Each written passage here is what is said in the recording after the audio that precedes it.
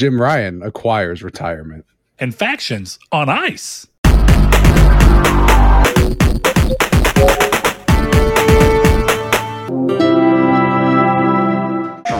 Hello and welcome to Triangle Square, the PlayStation podcast. I'm your host, Brett Beck, and alongside me, as always, closer than ever, leaning into the camera, one Christopher Figueroa. How you doing, buddy? I'm good. How are you?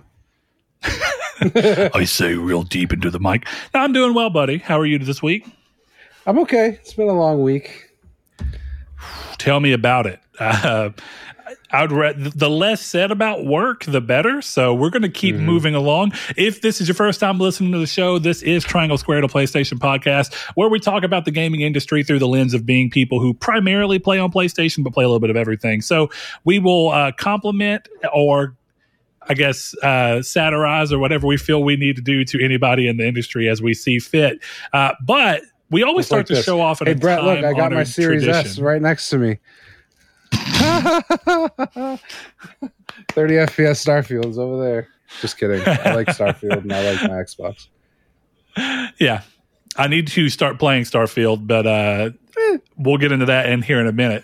So we like to start the show off in a time-honored tradition of basically catching up with each other by seeing what games we've been playing so that we can give each other thoughts about what we might want to play next or put stuff on each other's radar, but also maybe so we can put things on your radar that we think you should be playing and checking out. So, Chris, you've been in the past, as it were, this week, I feel like. I don't mean that in any kind of a bad way. So what have you been playing? Let the people know. Well, I've been playing Titanfall 2, which has been very fun. And what did you do in Titanfall 2? First in the community to get top 3 in the leaderboard. Okay. Thank you. Take my applause. Golf clap for Chris. Appreciate that. You know, one-armed wolf got in there. He got it after me. Took me talking my shit. See, Brett. Yeah, he got the sloppy seconds. This is why I talk shit so much, right? It's all in good fun. It's motivation, right? If I didn't say I was the only talented person in our Discord, he never would get that trophy. That is true. So you're going to be a motivational shit talker? Absolutely. Absolutely. You just go around the entire country booking venues, and as people are there, like, look at this fucking guy. That's how this is a little bit of a tangent, but one of the ways I trained one of my leads who, you know, the way my company does it is you're training the next KM, like for if I move on or they need someone else, right? Sure. So I don't like the way he gets upset with people, right? Because he's one of those guys who will tell someone to do something, they won't listen, and then he, instead of like getting mad at them, he just gets pissed off and just kind of like walks away and pouts. So we were in the middle of a busy shift and I just kept getting in his way, like knowing he was getting frustrated. I'm like, are you good? Do you need my help? And I would just get in the way. And eventually he just started yelling at me and I'm like, good job. I'm going to fuck off now. I thought it was really well. So that's how I'm going to go about it. Talk my shit. Talk your Blake, shit, you Chris. suck. You suck, Blake. Brett, you suck. Go get the trophy. You suck. I'm just kidding. It was very I told you might have inspired me to do so. I hope so. I just don't know when, because right now you've inspired me very tertiarily, so like way off in the distance. You've gotten me to where I'm like, yeah, I'm going to replay Immortals of Avium for the Platinum because that's the only trophy I have left. All the trophies I have left can be summed up in a single playthrough of just the hardest difficulty. So yeah. Gotcha. Nice. Immortals is good. I haven't played it. I don't know why I said that. It was just my way of transitioning into my next game, which was Cyberpunk 2077. I've been playing a lot of Cyberpunk from what 2077. It's fantastic. We will talk more about Cyberpunk later in the show, I think. But it's a lot of fun. I'm really enjoying it. Like I said, I think when we talked about it last week, I'm doing a fresh save. And I just started the DLC, which is funny because I texted Sean, who we played Baldur's Gate with and we played Destiny with. I was like, so when does the DLC start? And turns out I had been doing the intro mission for the last hour because I didn't know when I could get there. So that's been fun. I highly recommend it. I think you should get into it. Then, it's weird to say, but I can't talk about the other game I've been playing this week yet. So in a couple weeks, I'll tell you what I've been playing. Let me ask you this. Do I have access to that game? Because it looks good. No. I gave you a chance to grab the code and you just didn't say anything, so I just did it. So I looked at the video. Hold on. I guess I'm confused because I was thinking we'll talk more about that after the show. There's no point in doing that here. It's all right. All right, Chris. I'm glad that you can't talk about the other game. It looks good. I can't talk about. It does look good. I'm excited to talk about it. Now I'm mildly disappointed in myself, but that's, I guess, technically my fault. I misunderstood the instructions. My one and only is still Avium. I mean, it's funny because, the one thing I kept seeing about that game is how short it is, and I have been playing Immortals of Avium almost exclusively for a month. And I know that half of that is just because my schedule was weird and I was playing so weirdly, but also, I guess, playing without a guide and everything. I mean, I've been playing pretty naturally, decently throughout the week. And even like the past week where I've gotten to where I'm trying to rebalance my hobby stuff and my hobby, but hopes that it could be more stuff. I'm trying to rebalance all that to actually get to play more games because I was really screwing that up. And just in general, I think it was having an impact on my relationships, friendships. I was just trying to do too much. So I've kind of stepped back and reevaluated that. So I've been playing more games, spending more time with friends and family. Good for you. Healthy work. And with that, I've been playing a lot of Immortals of Avium. And I just last night got to where I was done with just the base game. So starting into the new difficulty version, which I should have played it from Immortal from the get-go, but I didn't even pay attention to the fact that there was difficulty. I didn't even remember choosing one when I started the game. I guess I'm so used to not thinking about it that it just kind of happened. And of course, I never look at or reference trophy guides, which brings me to a question. I'm looking at a trophy guide now so that I can make sure I don't miss any of the conversations that I missed out on in the first one. And there's only really one trophy guide that wasn't even up day of. So I don't think I would have been able to avoid this looking at a trophy guide anyway. I think I would have had to just outright look at the trophies and reveal the hidden ones to figure out what I needed to do, which I don't want to do. So I'm going to say this was probably bound to happen to me regardless. I knew to start on Immortal. I'm just saying.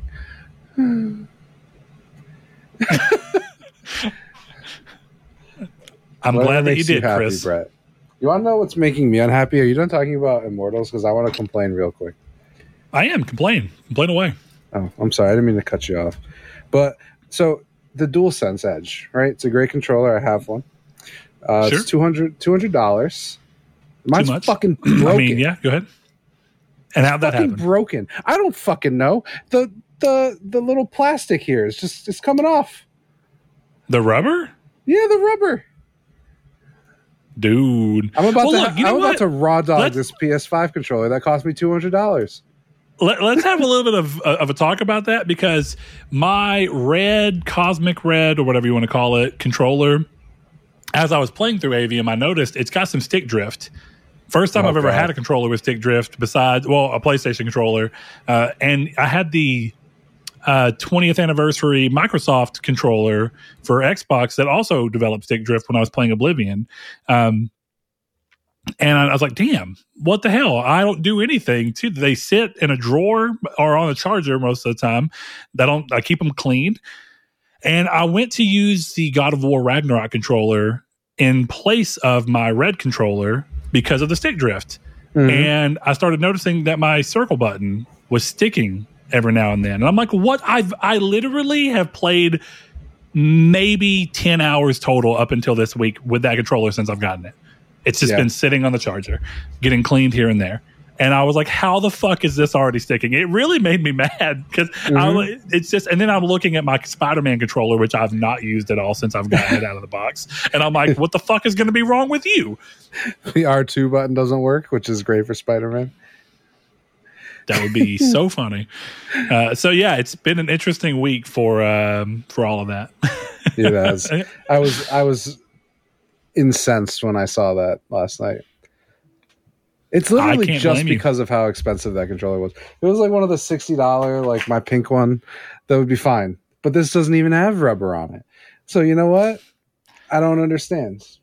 Well, this is exactly like I know that, maybe you should, just to see what they'll do, because I remember quality control was apparently really rough, at least on the first Xbox Pro Controller, Series 1. I don't know if Series 2 had the same issues or not. I didn't follow it that closely, but I knew a lot of people who were like, I love my Pro Controller on Xbox back when they came out, but they were like, the analog sticks are breaking left and right. This is breaking. The triggers are having issues. And it's kind of like, how the hell are you spending $200 on a controller that seems to have problems quicker and more often than the cheaper version? It's unfortunate. I just know I'd be pissed if I was one of the people that spent that money, you know? Yeah, I'm unhappy. That's okay. Well, I still have this theory that either for my birthday in a couple weeks or for Christmas, I'm going to get like 2 or 3 of these. I fully believe, because here's the thing. My family doesn't ask my family asks what I want, and I won't tell them because I don't fucking want anything, you know? If I want something, I'll buy it. And I know that's just how it is when you're 30 years old. It's like, I can't suggest something to you because if I want it right now when you're asking me, I probably bought it, you know? Like, so yeah. I know they're going to be like, he likes games. There's this really expensive controller. I'm going to get it for him. And I'm positive I end up with at least one, but I wouldn't be surprised by 2. And I'm super curious to see. If I get 2, I'll send you one. Bet, because I will never buy that on my own. It will not happen. It's one of those things where I'm sure it's a great controller. I love it. It feels really good. I like the sticks, the way you can change how the sticks press in. Never used any other feature on it. I've never used the back buttons. I've never used any of it. I thought I would, and then my hands don't work for it, so it doesn't help me at all. They're too big. I always press the buttons in the back. So let's hope I get my birthday present that's going to go straight to Brett. Chris, Brett, it sounds like that you are experiencing what we call a first world tragedy. I am, yes. Yeah. My remote just won't do what I tell it to. I know, dude. Buffering slow in 720. It's not full Seriously. HD. Yeah. And you know what? I could really get this fixed if my parents' card hadn't been, shut off. Yeah, that's true. Chris, is it getting hot in here? Now, I think so. There's too many voices going on right now. Man, this very long-winded Jared Alone's joke that like Donovan is like the only listener I know of who's going to be like, I get it. That's only for 2 of you, but for the 2 of you it is. You can subscribe to the podcast on all podcast feeds. We have a Patreon at patreon.com/Nartech where you can spend $1 to support the show. You get all that for more bangers like that. Yep, exactly. All right, Chris. I think we've talked enough about what we've played. So how about we go ahead and jump into the community stake? Go for it. All right, let's see. Last week we were talking about, because of Rude Days 93, one of our longtime listeners and patrons, he was talking about the Capcom president, talking about game prices needing to raise. And he asked a very simple question. So with talk of game prices needing to rise, what is the highest amount you could see yourself willing to spend to get a game day one, as opposed to waiting for sales or having a game be added to a subscription service? So we got, as always, a lot of answers from patrons, a few answers without. If you are a patron, as a huge thank you for your belief in the show and supporting it with more than just your time, which we're so thankful for from everyone. We do give preferred reading. So the first one comes from Matthew Green, longtime listener, longtime patron. I tend not to buy games day one. Been burnt too many times with bugs, glitches, and not what the game was made out to be by developers, etc. No Man's Sky, for example. And No Man's Sky is such a wild example these days because it is a perfect example of everything he just said, or it was at launch. And that game has just gone on to be the gift that keeps giving for people that are into that type of game. But I understand completely. Kind of following up on that, we've got another longtime patron, longtime listener, Sir Derek. He says, strictly talking about base price of a game, I can see $85 to $90. And we're talking USD here. That's about how much deluxe editions cost these days, which is what I typically go for. It's not a huge difference, but it is a realistic for a base price increase. So I want to say one more that I think is kind of in the vein for that. And then I kind of think Chris and I can chime in a bit. The ghost of Blake Popes decides to hit his computer up and wail about not being upset that games are $70, but I'm far less likely to buy day one. Games are expensive and hard to make. I get it. But I also don't have $70+ a month every time a game comes out. I mean, October and February are like $500 plus months, which is a very, very good point and a good reason as to why I think I have really switched towards buying games when I'm ready to play them, with the caveat that I will buy games before I intend to play them if it's kind of like my turn in the rotation, or I feel like Chris has been lifting too much of the load, or whatever it may be. That's the nature of how we kind of buy for each other. Yeah, exactly. As weird as it is. So but I think kind of getting a feel of this, a lot of people are kind of looking at that going, like, we get the games to maybe be more than 70, but the number that was actually thrown around in there from Sir Derek, that 85 to 90, I think we were kind of talking last week. I think most people, and even most consumers who really are big into gaming, and the people who are casual, who play 1 or 2 games a year, will still buy those 1 or 2 games a year if they hit $80. Easier than some people probably think. I really think $80 could be reached by the end of this generation. But I'm curious. I guess my question to you is, we've traditionally seen price increases come with new generations on games. Do you think that we might, for the first time, see not only the first price increase in almost 3 console generations, like we saw with this one finally bumping to 70, but before this generation's up, do you think it can get to a point where we see games take another step up before the generation even ends? Or do you think they'll just be strategic? Well, I think they'll be strategic. I think it'll be, I'm almost wondering if we're going to start seeing, like, there's no $69.99 version of, let's say, Alan Wake 2, and it's only the $80 deluxe edition and a collector's edition. And it'll be like, you get 3-day early access and all this kind of stuff, but that's just what you have to buy. I wonder if we'll be at a point where it's like, yeah, we're selling you the base game, but it's $80 and you're getting a little bit of perks, but this is what we need to sell it as.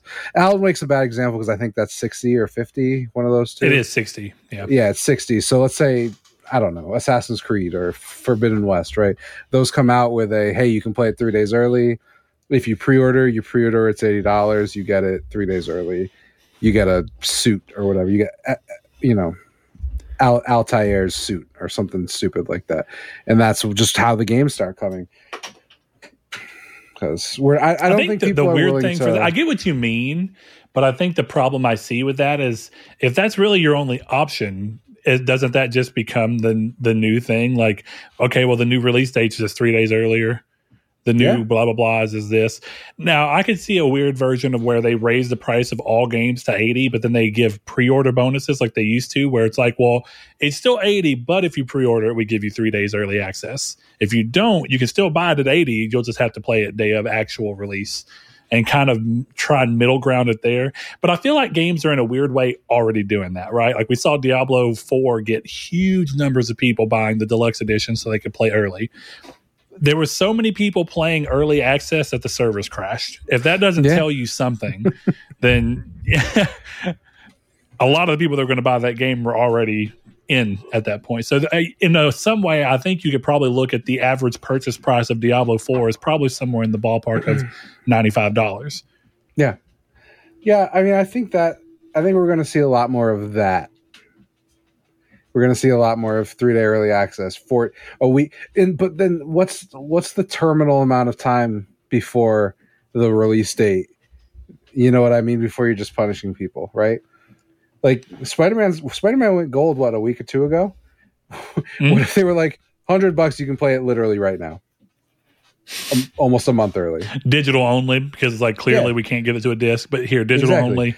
Yeah. Pre-order on the PSN, it opens up October 1st. I would do that. You know? Yeah, I think it'd be bold to see the industry do that for a number of reasons. They're already worried about spoilers as is. You're just going to open the floodgates, and then you're going to get bad press for people being like, oh, they let these people play early and pay, and now we're getting spoiled on a game that's really known for its story. Like a game like Diablo 4 is the perfect game to kind of do early access on, because most people are not playing Diablo for the story. If we're being honest, like I love the Diablo stories, but you're playing it for the min-max RPG gameplay. That's what you're doing. You're trying to figure out builds and go through. So people don't really care about that. But people are playing a game like Spider-Man, partially because you're Spider-Man, but also because they want to see this great Spider-Man story that can be impacted by seeing it early online, like some people are doing right now. Right. But isn't that a sales pitch? Right? Can you not see the commercial with Yuri Lowenthal and Tony Todd, sitting at a restaurant? And if you're poor, fuck you. But if you have money, Najee or whatever, I can't remember his last name, is sitting at the other table and he spoils Spider-Man. And then Tony Todd starts laughing and Yuri Lowenthal gets upset. And then Tony Todd looks at the camera and goes, "Don't want spoilers. Buy the deluxe edition." And then Spider-Man 2, $80, 10-day early access. What was access. That voice, Chris? Can I hear that one more time? Don't want to get spoiled. By the early access of Spider-Man 2. Why is your Tony Todd half a pirate?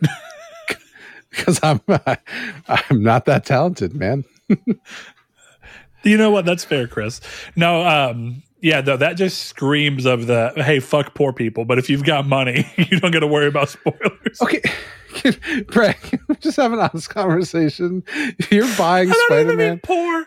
I just mean in general, Yeah, because I feel like if you're buying Spider-Man on launch, you're not a poor person. You're just not willing to spend $100 to play it 3 days early.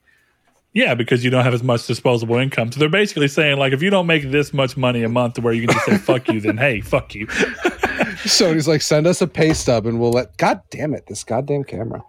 Send us a pay stub and we'll decide if... Chris, can I tell you something?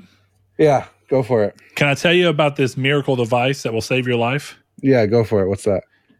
Chris, there is a device that will contort its shape and attach onto random things, and it will open this jaw-like device to hold your camera so that it will not fall.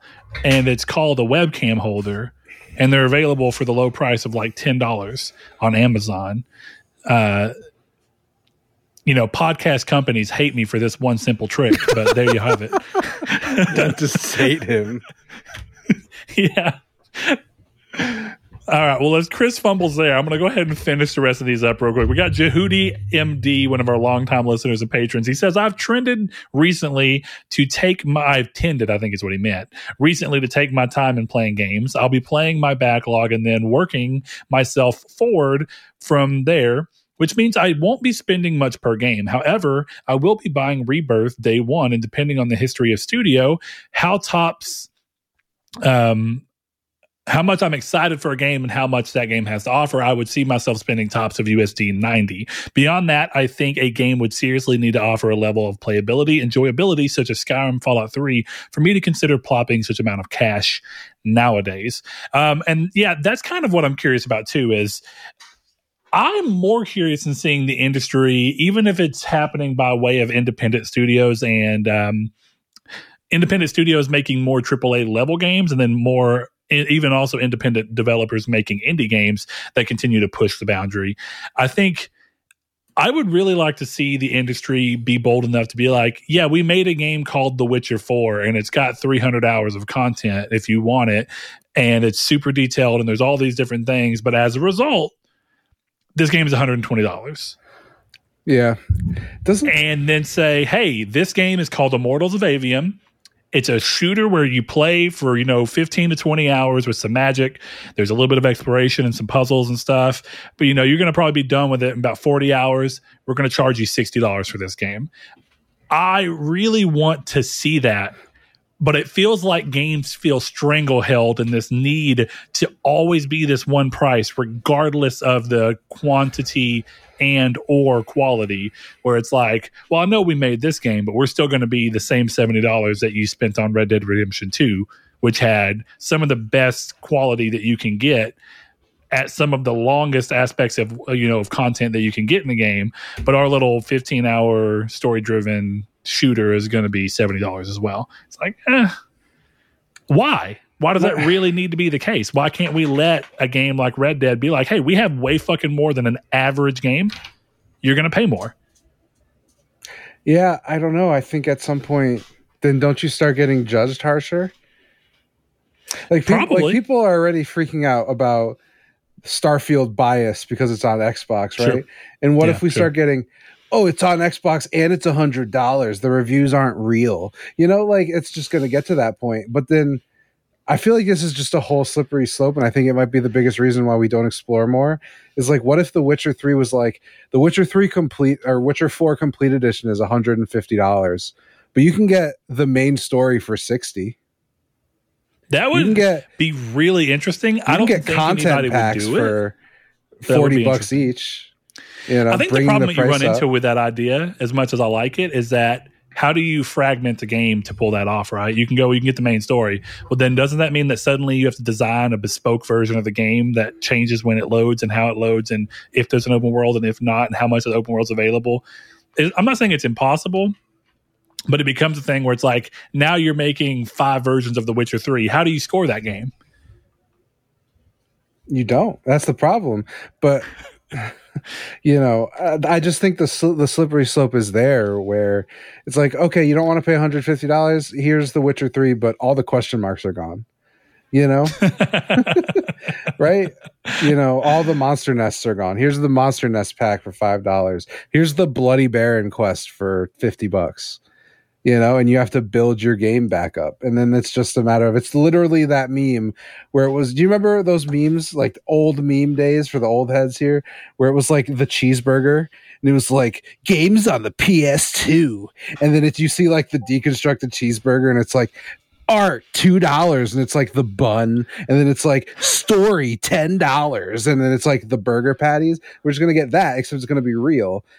But there will be people who evangelize it. It's like, oh, well, I got to play the story of Starfield for $20. Yeah. Yeah. No, you're right.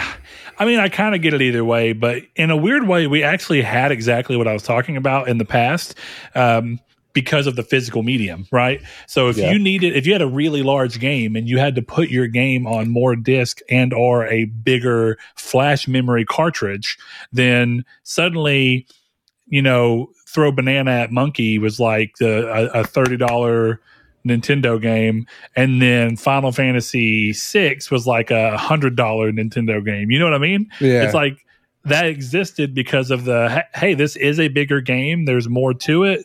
Therefore, we have to put it on a more expensive cartridge, and we had to work more, so you're going to pay more. And it's like somewhere along the line, this idea of pushing more and more towards a homogenous price zone happened, and that's why you get stories where people are equally as pissed. And I say this strictly for exactly how it shows up, right? When you have this world where everything's being pushed towards a common price point, you get the story where someone looks at the order for $60 and they go, what the fuck? Mm-hmm. 5 years ago, I got Skyrim, which was like 20 times the order 1886 for the same price. What the hell happened? And instead of being, hey, can you believe I got a 300-hour game for the same price as I used to get these 15-hour games? And that's not the conversation that happened, because as we've started trying to push games into this thing where all games have to be a similar price point, suddenly people look at things and go, oh, and there's always waves within the industry. I'm really curious to see how Assassin's Creed Mirage ends up working out, because it's coming off of the back of a 300 plus hour Assassin's Creed game. Seriously. And this is a 100% the game in 40 hours kind of game. So thank God, dude. It's going to be really interesting to see how it comes together. But you have anything you want to add to that one before I get to the last answer here, Chris? No, I'm with you on what you said. I appreciate it. Okay. Last one here comes from Sweet Gran Turismo Jones. And I think it's an interesting answer because I think it's everyone's technical truth, right? He says, obviously depends on many factors and variables, but I'll give you examples of known quantities. Gran Turismo 7 and Red Dead Redemption 2, I purchased the special editions that I knew the extra content wasn't worth the extra money, but didn't mind and haven't regretted. Worth it. I'm very picky and I know what I like. I'd have no problem spending up to $200 on something if it was exactly what I wanted in a game. And I think that's everyone's real truth, is that if you look at a game and you see everything about it and it looks like it's ticking those boxes for you, you'll just be like, yeah, I know I want it. If you made me pay $200 for it, I'd still do it. You know what I mean? Chris, you always talk about your give me, Fallout 5 on PlayStation for $200 and you're there day one. Absolutely. Yeah. See, so everyone has that. Everyone, if I could go back in the past, which of course I wouldn't have the context, but I think it's such a steal that I got Terraria for free fucking free. Dude, I felt so bad that I got it for free. I've bought multiple versions of that games I've never even played. I bought the PS Vita version, which I played the shit out of, which was cool. I bought the PS4 version. I bought it on PC.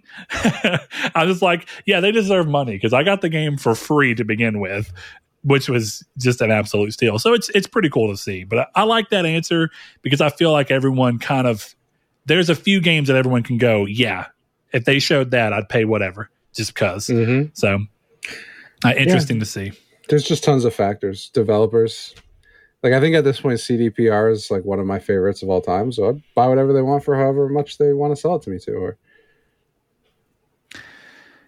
See, but the problem is I feel like the only way you can change this industry is having someone of a reasonable scale, like CD Projekt Red, to say, like, listen, we're putting a lot of shit into this game. We feel like we need to pay more. And they may have been able to pull that off had Cyberpunk launched in the state that it's being received in right now. You know what I mean? Like if Cyberpunk launched like it is right now, people may be so high on CD Projekt Red that they're like, fuck it. If they say that The Witcher 4 is $120, guess who's fucking there day one? And I feel like now people are going to be like, $120? Do you remember what happened with Cyberpunk? But so that's the problem really you get into. Like, who would be the person now, though? Like, who would be the developer now that people would be like, oh, fuck it, it's going to be good anyway? Rockstar? No. Would it be, hey, GTA 6 is $100. Take it or leave it. GTA 6 can cost however much it needs to. That's the thing. Clearly. They could be like, we're selling it for $1 billion, and people would buy it. Well, yeah, I guess just like a world full of billionaires. People, but could you imagine a super exclusive GTA Online that's just all billionaires? Yeah, exactly. But you can kill them in GTA 5. That would be really funny. Yeah. GTA Online, the poor edition. The poor edition. All right, we're going to go ahead and hop into the news. We've got some interesting stuff we're going to do towards the end of this episode. Go ahead and tease a little bit. There's Chris had the idea of all these Topster 25 lists for games going around, and he thought it'd be fun for us to kind of do that. So we'll get to those eventually. But the first piece of news here brings some reflection and some question from some people, and I think reasonably so. So Naughty Dog's long gestating spinoff of The Last of Us multiplayer has been met with more trouble. In an increasingly rare move, Kotaku broke some news where they revealed that about 25 people, mostly contractors and quality assurance employees, have been laid off from Naughty Dog. They report that full-time staff appear to have been mostly skipped here. As of July, Naughty Dog apparently boasted a staff of around 400 heads. Wildly, Naughty Dog was allegedly pressuring all employees to keep the news quiet and that the layoffs wouldn't take effect until the end of October, and the affected employees are expected to work for that time. They continue on to the interesting part. Factions is apparently on life support. The article says that while the project is not fully canceled, it is, quote, on ice, just like your favorite play. So there's a lot to be said within here.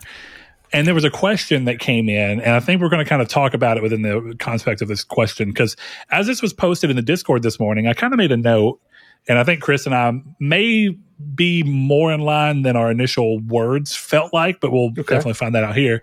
Jehudi, he ended up quoting something I said, where I said, I'm really starting to think that Sony is going to mess with their own identity in the market with their push toward making long-running devs develop projects that aren't in the scope or wheelhouse. At the end of the day, if Sony wanted the Last of Us games as a service game, maybe they should have just given it to a developer with the pedigree to make it work in that space. I'd love to be wrong. The developers are happy to be experimenting in a new design arena, but if they aren't, Sony has made their name as a premier single-player publisher and attracted talent toward that. So you can't be surprised if these plans aren't going as intended. And so to that, Jehudi said, that was going to be my question to you and Chris for tonight's episode, and it's enough for me as an answer, and that's how I feel. Sony is heading with their games, which is unfortunate. Whether it's too late to pivot back or that high risk / high reward money is something they want to run after remains to be seen. And I know Chris kind of had a pushback that I agree with in a lot of ways. There's parts where it helped fill in the vagueness of mine. But Chris, go ahead and kind of give your overarching statement. We'll go from there. I guess my main takeaway was that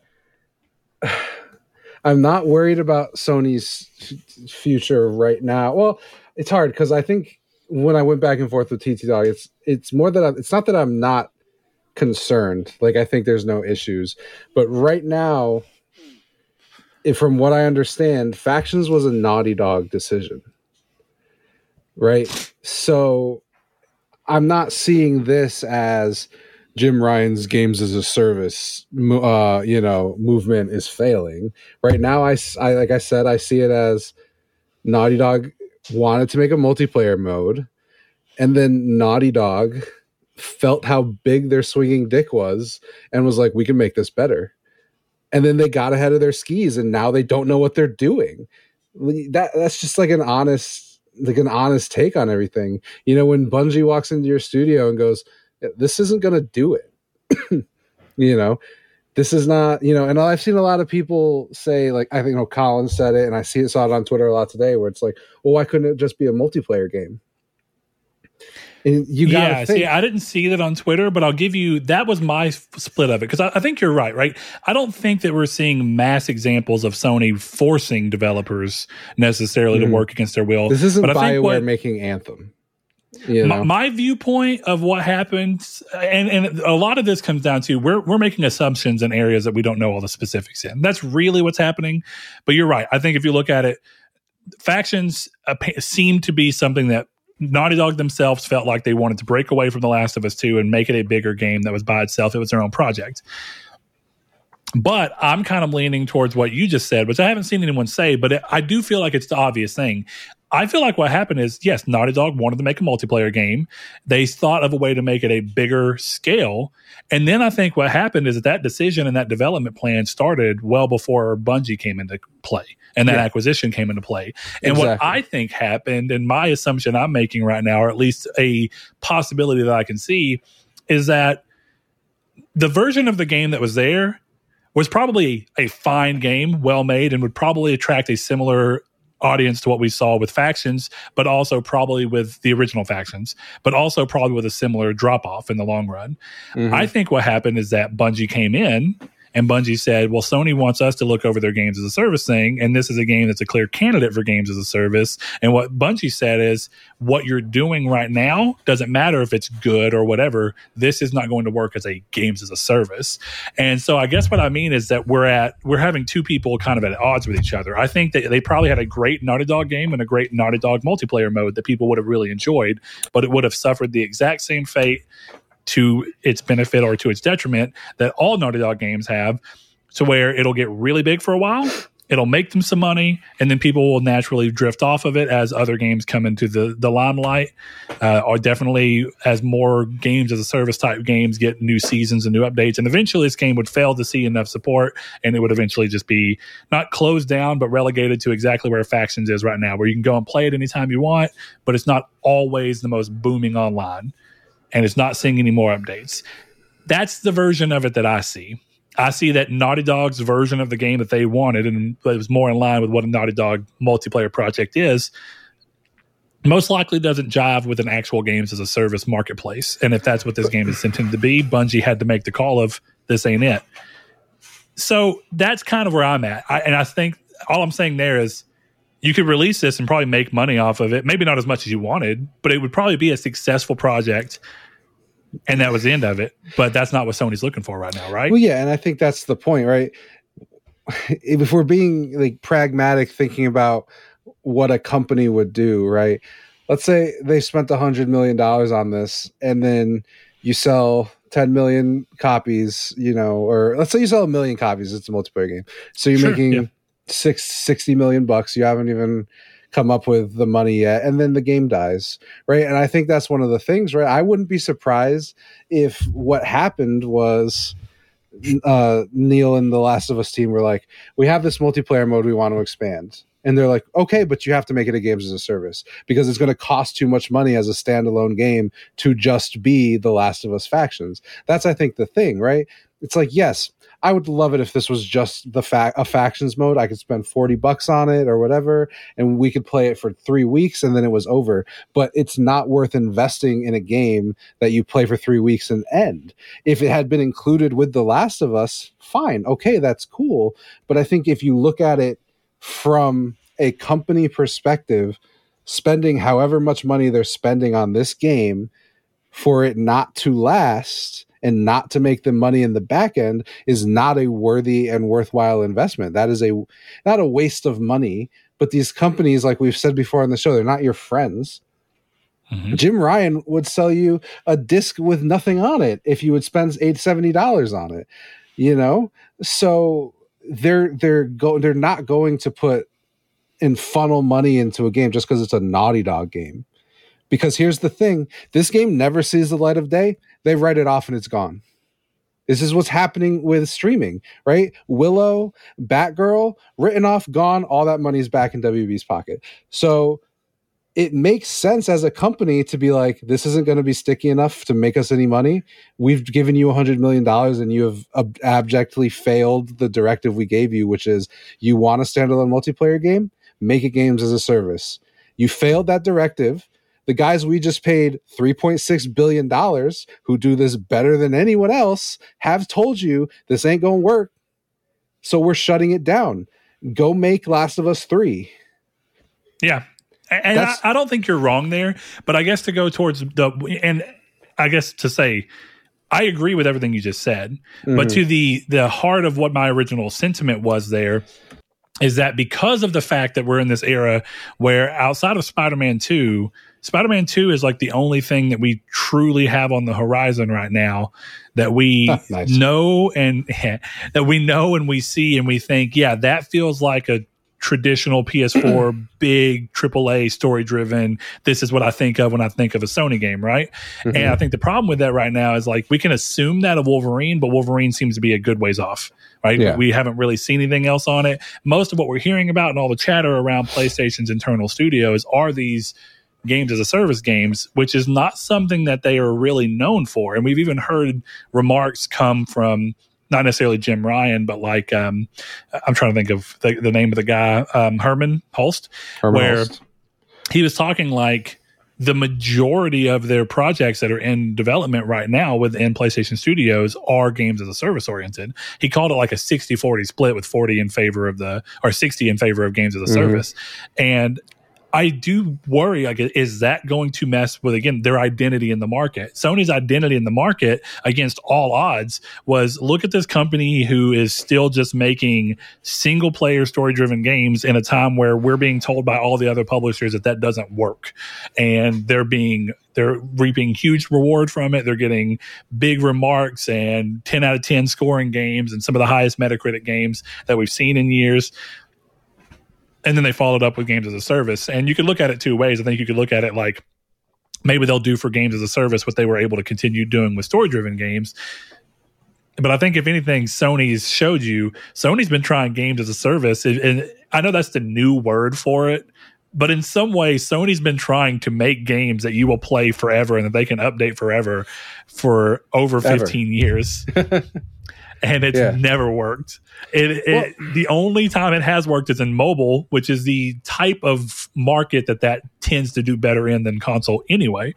So it's interesting to see, because I'm not sure that Sony's identity in the console gaming space needs this on it right now. But like you talk about with the young guard coming in, how much of that is Sony trying to be like, we've been catering to the same guard for 2 decades almost, and we've got to start pivoting our way out of that and transition so that when these newer people come in who aren't as into this, we have a foundation and a plan ready to go. I don't know. What do you think of that? I think it's a take I agree with, and is also short-sighted. Because how so? One, I guess what part of it's short-sighted? I don't. The fact that to me, I guess I'll just explain this in a different way. I guess maybe you can see if you agree with my initial take, because I don't necessarily know how to put it in words. But okay, good. My thought of this is kind of, and this is going to be one of my patented weird analogs here, but the games as a service push reminds me of, in baseball, a baseball team resetting the luxury tax, right? And what that means is they spent above the luxury tax, which gets you a bunch of penalties. And then you go under that luxury tax. And what happens when you go under is those penalties are gone and you can spend back up, right? So my thought with the games as a service thing is kind of in that sense, where right now they're making games as a service because if one of those games as a service hits, right? If they get one Fortnite out of the 10 games they're making, Sony is a different company. Yeah. Okay. Right. All the preamble there. I'm not gonna lie. You're over here talking about luxury tax, and I'm thinking, are we talking fucking Monopoly? It will. If you know baseball, that will make sense, and that was the easiest way for me to form it in my head. But thing I'm saying, Chris, is, I don't know baseball, but continue. Yeah, I'm not talking to you. If you do know baseball, no, I'm just kidding. The point I'm trying to make is that if you spend right now, right, on a games as a service game, and one of those hits, and you're making Fortnite money, or even Apex money, you know what I mean, that you have that kind of revenue stream, then you would hope in an ideal world all that money goes back into the studio, which is what I was kind of trying to get at, right? Is once you get over this hump of resetting the luxury tax and having a shitty year, and a shitty year to us is a bunch of games as a service games that we don't want to play. But once those are through, and if Fair Games or Concord hits and it's a great game and it does what Sony wants it to do, then that's a huge revenue stream that is just reinvested back into The Last of Us 3, or I don't know where this came from, but I saw Eye of Polaris from Naughty Dog. That was apparently the games they're working on. It's called Eye of Polaris and The Last of Us 3. Whatever. But the point I'm making is that money being invested back into those studios just makes those games better. And I think the one big thing that we're missing is Sony is, as far as I can tell, for the most part, outside of maybe Factions and MLB 23 The Show, is doing this outside of their first party. Haven, Deviation. Well, their first party now, but yeah, outside of their pedigree, they liked the game and bought running. It. Firewalk. What was the other one that they've done it with? It was Deviation collapsed in on itself. Fucking Foam Stars. They're going outside of their internal studios and they're paying new startup studios to make them games. And they're also doing that with single player games. Supposedly that Bates Motel thing that we've been hearing about. I can't remember. Do you remember the studio I'm talking about? No, I don't. I'll look it up when I'll look it up when I'm done rambling. But they're making a single player horror game. They're the guys who have supermassive talent behind them, and it's supposedly a horror game. Codename Project Bates. That sounds like a single player game. Yeah. Right. So Sony is supplementing everything everything they're doing with single player projects. I think when you look at 60-40, I don't know that he's saying it's a 60-40 split where the games coming out of our internal first party world renowned single player studios are games as a service, but We're talking about Sony San Diego's next 5 games. We're talking about Deviation's game. We're talking about Haven's game. We're talking about Firewalk's multiplayer game. That weird fucking Pixel Opus game. Oh no, that got canceled. Never mind. But you know what I'm trying to say. Canceled. They're doing it. I think they're doing it a lot outside of the studios, which I think is really, I think should kind of put at ease a lot of people. It's like, yes, they want games as a service because obviously you want games as a service, even if they're small scale, right? I'm sure Sea of Thieves is doing great for Microsoft, just as I'm sure Grounded is. But that's what they're looking for. They're looking for those extra revenue streams. And you don't, the sad part is, as much as we like Dad Simulator and Horizon and Killzone and all of these things, you buy them once and it's over. And there has to be something you in your buy them portfolio again that keeps with the director's cut.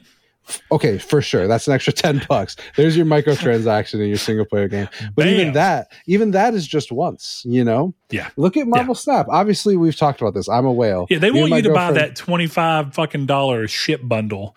Right. Actually, it's more than that. It's like $28 or some shit. Dude, I like Sea of Thieves, but I'll tell you right now, and I don't speak for the market, but yeah, you're right, Chris. They want to find the 5,000 people that will spend $27 on a ship bundle once every 3 months, on top of the fact that they're paying for Game Pass, instead of worrying about finding 1 million people who will spend $60 on the game once. Exactly.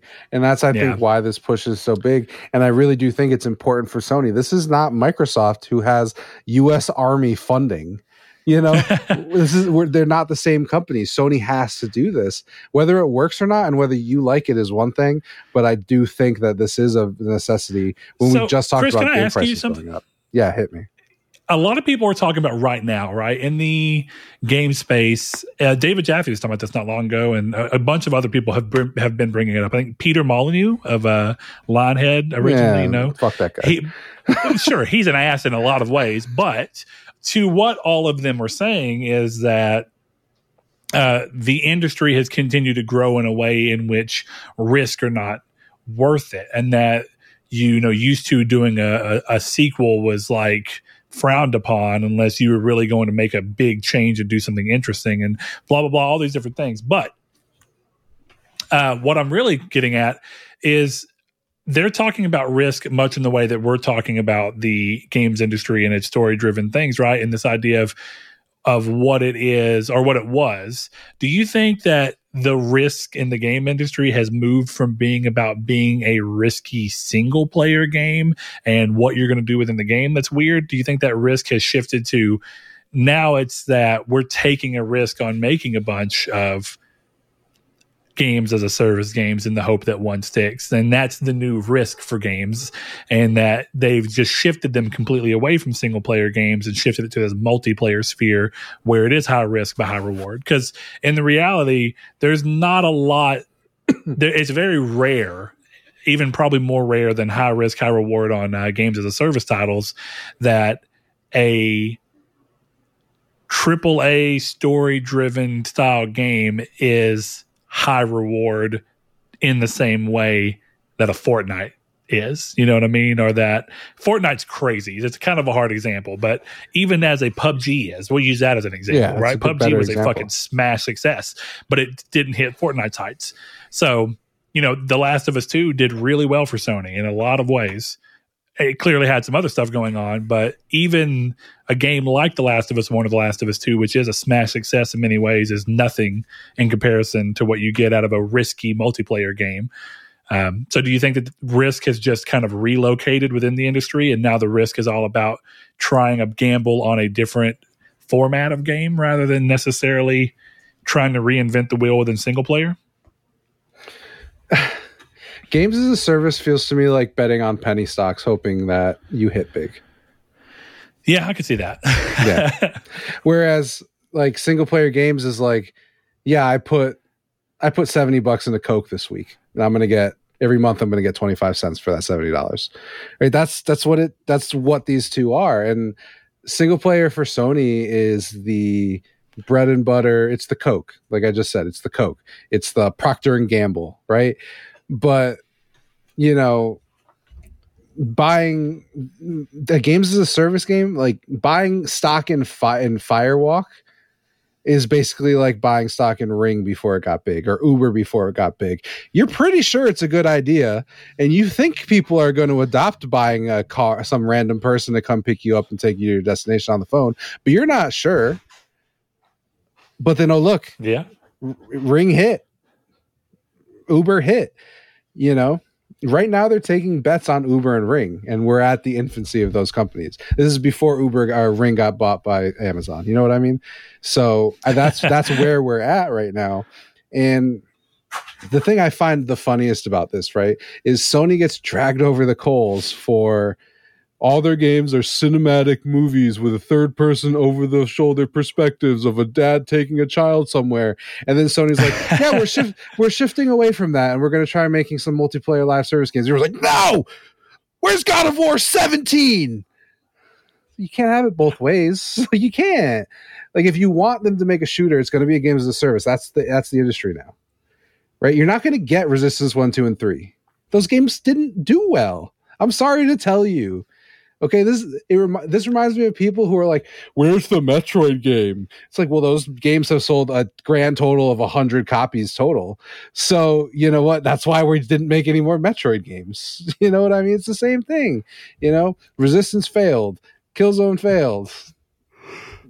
It was that when games were cheaper, you could sell 2 million copies of Killzone. Be like, hell yeah, that was great.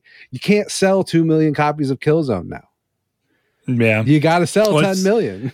It goes back to, I remember when the Konami conversation was happening, and even legacy titles like Metroid is a good example for Nintendo because there are IP that everyone pretty much in gaming knows. Yeah. But they hardly ever get new entries. And when they do get releases, it's almost always, hey, here's that classic game that select few of you really love that you can now access again on a newer system. And it's never, seldom is it, hey, check out the new Castlevania we're doing. Right. Because the reality of it is that everyone knows what Castlevania is. Mm-hmm. It's pretty much, everyone knows what Metroid is. Everyone knows what Metroidvanias are. Right. But the reality of it is despite being amongst the most well-known IP in the industry, if they release a brand new Metroid today, right now, it's probably going to sell, if it's lucky, a few million. Yeah. Look, I'm begging. I've been begging on the show for a new Jet Set Radio Future. Yeah. A new Jet Set of any kind. You know what, though? The reality is I'm still waiting for reviews. Like, even if I do get it. And that's the thing. Like, these games are a risky business. And it goes back to the conversation last week where, and I don't mean to cast aspersions on you because I totally sympathize with where you were coming from, right? But when you don't support the devs with microtransactions and you don't pay, you don't want to put money in, and it's, I hope this game comes to Game Pass and I hope this game comes to PS Plus. These are all things that are deleterious to the industry, whether it helps the consumer or not, Sure, my $100 every once in a while, the Marvel Snap, or my girlfriend's $10 when she buys the Battle Pass. That doesn't make up for the development costs. But what does make up for it is me and 50,000 other people spending $100 and everyone buying the season pass, because guess what? Elsa Bloodstone's out today and the meta is changing. So buy the season pass so you can get Elsa Bloodstone. That's how this stuff works. And that's why Second Dinner can do anything they want. And that's why Apex can do anything they want. That's why Fortnite gets Travis Scott. It's not because a ton of people play Fortnite. It's because a bunch of people pay the fuck out of Fortnite. Okay, Travis Scott makes money off those skins. Like, that's the reality of all of this. Sony makes money off. It's a self-feeding loop at that point, right? Right. Yeah. So that's the thing. If I feel like the games industry has a very adversarial relationship with the customers now, where everyone feels nickel and dime, and you are being nickel and dimes. Right? Mm-hmm. Marvel Snap 10 years ago would be on disc and all the variants that I bought would be already there. And I'd have to unlock them through gameplay. But that game would probably cost the equivalent of $80 now, and it wouldn't be online.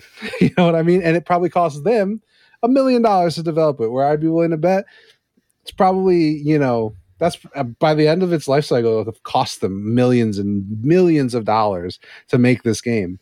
but the microtransactions and people supporting the game will offset that, make them money, and then the next game they do, DC break leg, will be a smash hit just as much. So this future comes because we don't want to spend money. And I'm not sitting here, throwing subliminal messages at Microsoft. I don't really give a shit, because I do think that consumers need to look out for themselves and do what's best. But I think it does come to just the fact of, if as many people who want a PlayStation handheld right now bought a Vita, we'd have another PlayStation handheld. If everyone who was like, oh, I really wish they'd make a new Legacy of Kain, had bought the original Legacy of Kain, we'd have another Legacy of Kain. You can't say these things and then be upset that you really liked the emulated version you played on Dolphin of Legacy of Kain. So now there's no more Legacy of Kains. That's not how this works. I'm not going to sell you a cheeseburger if nobody buys cheeseburgers. It's just how life works. At my job, we revisit our menu every season, and we go, okay, the mac and cheese isn't selling, the cucumber salad isn't doing well, the Middle Eastern bowl is not doing well. We get rid of that shit because it's not doing well. That's how all industries work, all of them. And DeLorean, undoubtedly, though, Chris, right? Yeah. Undoubtedly, someone comes into your restaurant who hasn't been there in a while, and they go, you got rid of the Mediterranean bowl? I love the Mediterranean bowl. That's 100%. And then you know what? The company is going to go, well, you still have the product in-house, so make them the Mediterranean bowl. So we go back and forth on all of this shit. Yeah. But the reality of it is, and again, I'm on a soapbox here. I'm just kind of going. So thanks for letting me have my time. But the reality just is, we have to support, the industry has to support the gamers in a lot of ways, and the people buying the products. But the people buying the products have to be a little less selfish. And again, you're more than welcome to be selfish. I'm not sitting here telling you need to be me and spend hundreds of dollars on the game you already purchased or the game you got for free. But I am saying stuff like this is a direct result of less money going into their pockets, whether that's inflation, whether that's you not buying microtransactions, or whether that's you being like, I'm only playing Game Pass games. I'm only playing PS Plus games. There's also a general like chicken and egg situation with the buying microtransactions or not buying them. And what I mean by that is, like, at the end of the day, they're the ones making the microtransactions. If I'm not buying them, why do they keep making them? Isn't that a good example of us being like, yeah, as a whole, we don't really like that. But instead they go, well, yeah, fuck the 7,000 people that didn't like it. The 10 people that really liked it, they're good enough for us. And that's kind of where it's at. And but it's true. So I guess to that point is, it's like, in a weird way, this feels like a cycle of pushing it to where the industry is almost being determined by a very small but very devout and willing to spend a lot of money group of people, because that is where the majority of the money is. So you follow the money, and it just turns out that for some reason right now in the industry, the money is hyper focused around, and I clearly am being a little small scale here in compared to what it really is, but you look at something like that and you go, if Fortnite can get 500,000 people to spend at least $120 a year on the game, then those 5 million people, whatever it is, 500,000 people, those 500,000 people will inherently control the way that the industry works, because the industry is going to chase that money. And then the rest of the industry is not going to act like those 500,000 people. And that's why you get games like Radical Heights and all these different things that just try and break into that, fall off, and then the cycle just keeps continuing. And then finally, like you say, one game happens to work. It lands, and then those 500,000 people either shift away from the one game, or you get really lucky and maybe find 200,000 new people, and 300,000 of those people come over to your game. And bam, we're right back at somewhere around the same level of people as the audience just rotates in and out of people who are into it at the time, people who have the money, people who have the care, or people who are aging out of it versus people who are aging into it. And it just seems like the industry gets led by that because it's where all the money's at. And I don't even begrudge it. I understand it. It just sucks. Look, I think there's a lot of things, but I think if you don't want microtransactions, games should cost more. But people don't want games which to cost I am more. Perfectly fair of. Right. I'm totally there. right? Yeah. I'm with you. And then that's why it sucks to us, is because I'm of the person, like I said, at this point, dude, I've still been playing Words with Friends. I would fucking gladly, I would pay you $120 to never have to watch an ad again. But I want it to be one fucking time. I do not want to pay you $10 a month. I will not fucking do it. See, but I would just tell you to pay it once and then cancel the subscription and then pay it again. I'm about to just cancel the game. I'm just about to stop playing the game entirely. And that's funny because realistically, their actions are pushing me away. But because enough people are either watching the ads without complaining or are paying for the no ads without complaining, they don't really care. Yeah. I mean, we're getting to the point of rehashing last week's conversation. But again, no, you're right. It's the same thing with that. You're not paying the $10, so the ads are paying that $10. Like, that's just the reality of it. Well, I think the real reality is that they'll never make a version that subverts, even for the person who's willing to pay the grossly high one-time payment, they'll never do that because there's still more money to be made from people who will either gladly take the ads that they make probably more money than anything off of. And then if you don't want the ads, they're going to make sure they get a ton of money from you out of it, just for that game's example, right? So they're never going to be like, well, if you really hate ads, we'll let you pay a one-time charge. They'll just go, no, fuck you. You either play the game or not, and at the end of the day, we don't care because we have enough people doing one or the other that it's making us. Yeah, and a lot of this is just as much on the game devs. Fallout 76. I know people love that. Shout out Blake Popes as usual, but I know people love that game. But that game, I think, in a lot of ways, is the reason that Microsoft was able to swoop in and buy them. Because that game flops. 100%. So it's just that, man. You don't want Microsoft to buy everything. Buy every video game in existence. Buy all of them. Every game right now. PSN Store, put them all in your cart and hit OK. Don't even look at the price. Save the games industry. One total purchase of the PSN Store at a time. It is funny. I thought about this the other day. 4 years ago, everyone was worried about Tencent buying up the industry. When ironically, in that 4 years, Microsoft has bought more than anyone. Yeah. And they're going to buy more. And they're going to end up going third party and it'll be fine. I mean.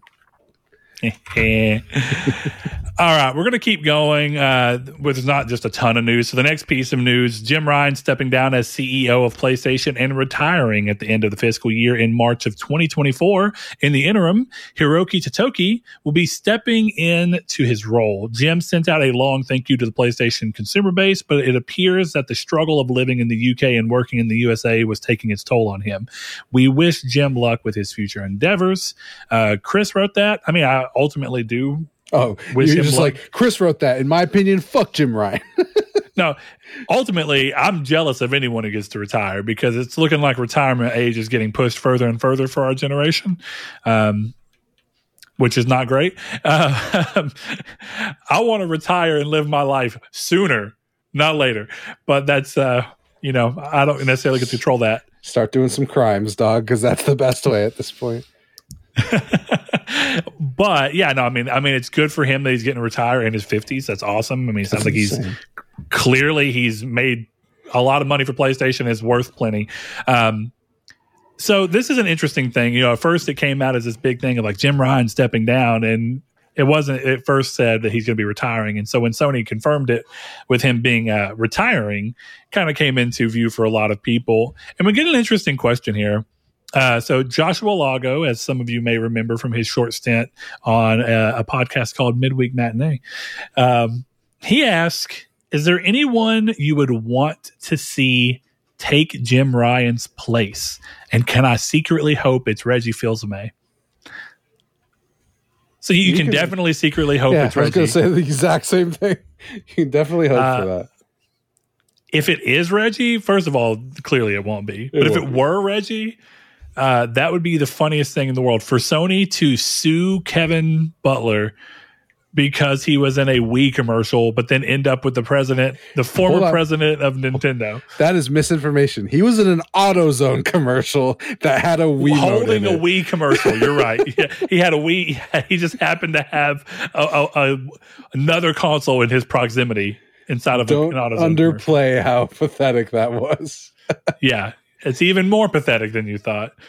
Wouldn't that be so funny if that was like Sony's like, ha, we got you, Nintendo. Try and have Reggie an ad with our Nintendo. guy. That would be so funny. But no, really speaking there, if we're going crazy dreams, I don't think he wants the role, and I think this is clearly shared by a lot of people. I think of the people left at PlayStation, if I was going to see somebody come into this role, it would either be Shuhei Yoshida or Scott Rhodey. Most people don't even know Scott Rhodey anymore because he's not nearly as out in front of people like he was in the PS3 and early PS4 days, and even the Vita days. And that's unfortunate because I really like Scott, and he clearly has that. He understands, obviously, because he's one of their producers. He oversees development of all their different games, checks in on things, and I think he clearly knows what makes a good game for the majority of the industry, and I think he also clearly understands that it's a business that needs to make money. I would love to see him. I think Yoshida also has just a passion about him, and so I guess the answer that you go to in this situation is I would really like to see someone who we'll probably never see as head of PlayStation again, and that is someone who is clearly passionate about gaming. But here's the problem. Being passionate about gaming means that you are going to more likely err on the side of the consumers and the player base than you will on what's going to be best for your company to make money. And that is why you get something like the Jim Ryan, Sean Layden situation, where it seemed like Sean Layden was far more willing to do what he thought was going to give good word of mouth and good PR and good feedback and be beloved by gamers. Whereas Jim Ryan was like, no, cutthroat, whatever we've got to do to make a bunch of money, we're going to do. And Jim Ryan has been excellent in that regard. Say what you will about Jim Ryan. I don't care. You can talk shit about anything he's done. Sony and PlayStation in specific have made so much money since he's taken over that it doesn't matter what you think about him because you're still paying the money. That's been my big takeaway is people are clowning on Jim, and I'm like, that man did a phenomenal job. I don't know why people give him so much crap. Like a big talking point I've seen is like, oh, the whole Xbox thing. I'm like, he killed it. He nearly single-handedly destroyed that deal. Dude, say what you will about him, but I have said from day one, when he had that thing of, I don't want a new Call of Duty, I just want to block your merger. Dude, I mean this. I don't even mean that I agree with him. I don't particularly care one way or the other, but do you know how much of a boss-ass thing that is to say? People at Sony were like, we hired the right fucking guy. Yeah, we did. Yeah, absolutely. You can make fun of a lot of things with Jim, but the reality is, like, he was a force for the PlayStation brand, whether you like them or not. Yeah. He made the game stronger. Forget when he came in there, everyone loves all the other guys, but nothing, the PS4, I personally think that was happenstance, the Xbox just blowing it. Jim Ryan took that momentum and made PlayStation massive, and I'll always respect that. I don't want another CEO. I just want you to enjoy your retirement, Jim Ryan. Yeah, so, I mean, expect a businessy businessman. And you know what I think further cements that? The death of E3. E3 used to be where you'd see the CEOs come up on stage and talk to you, and you wanted them to be people who were kind of lively and eclectic and would feel to some degree like they understood the gamers and the consumers because it's such a gaming oriented event that brings a lot of people in. So you want that. But the CEOs are so distant these days from the actual hardcore community that all that really matters is whether or not the overarching group of people who are the more general consumer are buying in, and if the moves that the person is making are facilitating more money to be made through that. And since we don't see Jim Ryan in almost anything anymore, it's real easy to just be like, oh, when you do see him, you see him. But other than that, you don't think of Sony the way you used to. I hate that because I used to love that I viewed PlayStation as just like they're for the players and they're doing all these great things that are in the favor of the consumers. The reality of all that is that it was a bit of column A, a bit of column B. They had the right people in the right positions to make those calls, and those calls just also happened to be for the best of the industry at that moment. But believe you me, if it would have been ideal for the industry. And if the industry would have all took on and ran with it, Sony would have also done everything that Xbox was talking about doing with the Xbox One if they thought it was going to actually benefit. They would have had pushback from the people in there. I believe that. But at the end of the day, they would have done what had to be done. And that's the world we're in. So I would love to see a CEO who is more relatable, but I guess my flip side argument to that is I know a lot of people like Phil, and I don't even mind Phil, right? Phil Spencer for Xbox. But I'll say one thing about Phil. What I don't like is that Phil seems like Two-Face in the sense that he's talking to you and you're like, this guy's cool. He gets it. He's a gamer. He's playing. He understands what we want. Awesome. And then the next time he says something, you're like, well, that doesn't fucking align with what he said at all. Mm-hmm. Or, the next time, or the time when action actually happens. So when he goes, we want more people playing more places, and you go, great, that sounds awesome. And then he goes, also, you have to pay to play free-to-play games online. Well, that seems like it's in direct contrast to that. Yeah. Okay, well, we're buying Activision. We want to make sure that everyone can play our games on any system, regardless of where they want to play. So we're going to take all of our games off of PlayStation entirely if we get Activision. That sounds not right. And again, like Chris and I said, I guess what I'm saying is I would almost rather have a cutthroat businessman who's just like, yeah, we're buying Activision. We're clearly buying Activision because we want their mobile department. But as far as console goes as well, we'd be stupid to let the games go everywhere when we could strengthen our console presence by making those games exclusive. So that's what we're going to do. Mm-hmm. I'd at least be like, damn, that's tough. But I get it. Fair. Thanks for telling us. Yeah. It's like you wouldn't be happy about it, but you'd be like, okay, I begrudgingly accept. And so I don't know that I have a real answer that I think is realistic. Chris, do you have someone that you think actually might work? It's going to be some name you've never heard of who works at Sony. That's what it's not going to be anyone we're even talking about. But my idea, I think, would be Herman Hulst. Seems like he's been building towards that. Maybe. Yeah. Maybe they'll bring Shannon Studstill back. Maybe. Don't think so. Doubt it. Oh, man. I bid you adieu, good question, Mr. Ryan. Yeah, we bid you adieu. Before we get on to the rest of it, there's a question here that I think is pretty... it's going to wrap all this up nicely. So Rude Days 93 patron says, back on June 8th, on that show, I asked you guys a question as to what word you would use to describe your feelings on PlayStation Studios' future. Both of you said intrigue with the information you had, and Chris was leaning more on the optimistic side of intrigue. My question now is, with Jim Ryan leaving, with how Factions is on freeze right now, has your opinion changed any? No,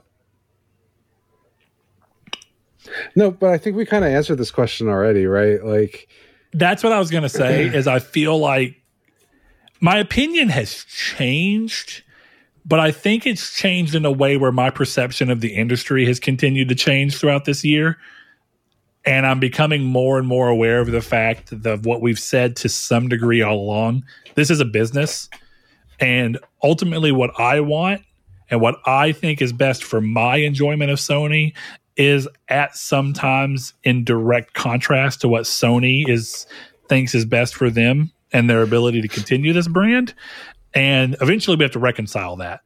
So to that end, I think intrigue is still the perfect word to use. I would just say I'm truly in the most neutral position of intrigue right now because I have some worries, but I also see very big potential, like Chris was talking about, with what they have going on. And the real reality is, until it becomes clear one way or the other whether or not games as a service is going to kill or help them bolster the single player games that they do put out, that will probably be where my intrigue starts to swing more positive or more negative for my own personal like of PlayStation. But for right now, I think Jim's leaving on a high note. If anything, if I had to change my answer right here and say anything, as crazy as it sounds, Jim Ryan leaving might actually lean a little more towards the negative because, like Chris has said, like him or not, he has been a force for PlayStation. So whoever comes in either has to really come in ready to swing and get picking up and keep this momentum going, or they run the risk of backstepping at a time when Microsoft is really trying to push their foot in the industry. Yeah, said it beautifully. That's basically exactly what I would have said. So there we have it. All right, so we're going to go through some rapid fire news real quick. We have statue maker Gaming Heads out of China has indicated that Sony has revoked their licenses from them and required all stock of PlayStation products to be destroyed. They gave a lengthy explanation that was terribly written, by the way, and suggested contacting a specific woman at PlayStation about refunds. Bold. Insane. Fucking bold. Hey, I know that we're destroying everything because Sony told us to, so I suggest that you reach out to Sony and tell them to give you your money back. Listen, this clearly screams to me as a thing where we're seeing one side of the story. And the problem with this story is we'll never see the other side. Never will, ever. Sony has enough litigation power to see this buried into the ground. Yeah. But there is that party, right? His claim is that Sony has already made the royalty monies off of this, and then are telling him to delete the stock, so he's going to lose double because he's paid into their royalties. They won't pay it back, and he's having to get rid of his stock and not be able to sell it. Observation number one: these statues look like a statue website where they say one thing and then you get it, and they look kind of like crap. If that's not the case, then good on you. But I looked at a lot of people that were saying they've ordered stuff and been waiting for over a year. So this just sounds like limited run games on crack. Yeah. Also, this is coming from China. Why do they even give a fuck about why do they even give a fuck about the copyright or license agreements? They sell stuff all the time without any kind of copyright or licensing. Yeah. That's why you get that downward dog Tifa statue. Like, that stuff only happens because no one cares. Square Enix did not allow that. So 100%. My only thought is that I would like to hear the other side that I'm not going to hear because, quite frankly, I don't trust these guys. It doesn't make it's not me trying to defend Sony, because this is the way this. If you just look at this on its face, this looks negative for Sony. But Sony was selling these guys product on their own personal website, so clearly these guys did something they're not saying. Maybe. Or maybe Sony did that for a bit and then it became obvious that exactly what I said, the quality or quality control or the speed of service was hitting a point where Sony thought, if we continue this relationship and let it be an official PlayStation thing, it's going to weaken our position within this side of the industry and make us look worse. We need to kill it off before it grows anymore. Yeah, I would agree with that. So... sucks. Hope you didn't order anything from them. If you didn't, you'd probably still be waiting anyway. So who knows? Who cares? All right. Next thing, FIFA is officially dead. All versions have been delisted from stores, making them only playable if you already owned the titles. Whew. That's kind of wild. If you asked me 10 years ago when I was working at, or I guess 11 years ago at this point, when I was working at GameStop, if I ever thought FIFA would go away, I would have thought you were out of your mind. And here we are. Well, look, FIFA did not go away. It's called EAFC, and it's out in a couple weeks. It's just renamed. But the FIFA name is so big and so ingrained in that franchise that I'm very curious to see how well EAFC does. This is going to be an interesting year for sports because we're finally finding out that Tom Brady was the good one and it wasn't Bill Belichick this year. And we're also finding out that we're also going to find out if FIFA was the reason it was doing well or if it's because of the game. It'll be super interesting to see all this stuff come to pass. It will. If only we had gotten exactly what you were talking about. And whenever the MLB came to Sony, they were like, yeah, fuck you. We're just going to make a baseball game. And that would have been super interesting to see. Like, yeah, hey, we're just going to make a baseball game. Yeah. What are you going to do about it? It's got metal bats in it. We've got 3 players and it's David Ortiz and fucking Pokey Reese. Yeah. Interesting to see, but RIP FIFA. I mean, we knew the day was coming. Rip. FIFA died before college football returned. That's how long we've been waiting on that new college football. All right. PS Plus games have been confirmed in Callisto Protocol, Farming Simulator 22, and Weird West are all now available. And it proves that once more, Bill Coon has got the hookup on the leak. So if you see a leak from him, I think it's just safe to trust it, to be honest with you. Does not miss. Does not miss. Interesting, eclectic mix of games. Weird West is cool. I've been wanting to play that, so I'm glad to see that hit. Next piece, Cyberpunk is final at 2.0. CD Projekt Red has indicated the next step for the series is Cyberpunk 2, aka Orion, as we currently know it, being made on Unreal Engine 5 instead of their own engine.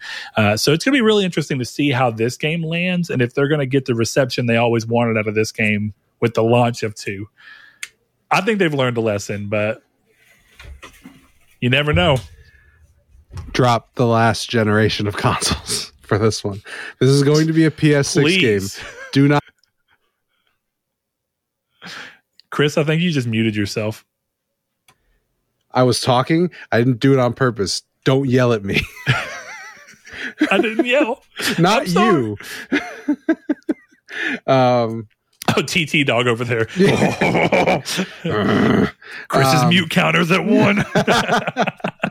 And you dropped the camera, Chris. You're just really batting 1,000 today. Hey, man. I'll edit this all out if it's on audio only. All of it'll be gone. It'll be an immaculate show. Immaculate like a recent offer from the U.S. owners where you get a free game when you purchase a new PS5 has now been changed. That was solid. Yeah, good segue. Sony has quietly updated the terms, and now it says the free game is, quote, invitation only, which means only selected players can redeem a free game. I'm not going to lie, this is terrible. This is terrible optics. Yeah, I can't believe they did this. I wonder if it was being exploited somehow. Maybe. Because you're getting a game from the PS Store. It's not like you can get it and sell it to somebody. Well, what I'm wondering is if there was a way to because I think the way I was reading it was meant to, if you were upgrading from the PS4 to the PS5. So what I'm wondering is if the original intent was a brand new, fresh PS5. You don't if I bought another PS5 and I redeemed that game, that wouldn't work. So what I was thinking reading this sounds shitty, but my bet is that it'll be like, oh, you've just gotten a PS5 and we can tell that because you've never played a PS5 game before. Here's your code for a free game, rather than, hey, Chris, you just bought your girlfriend a PS5. Here's your code for a free game. I think that's the difference there. Bad optics, but logical reasoning. Oh, yeah. I think. Even if it's bad optics, you don't want to lose thousands of potential dollars in game sales for people that aren't technically qualifying.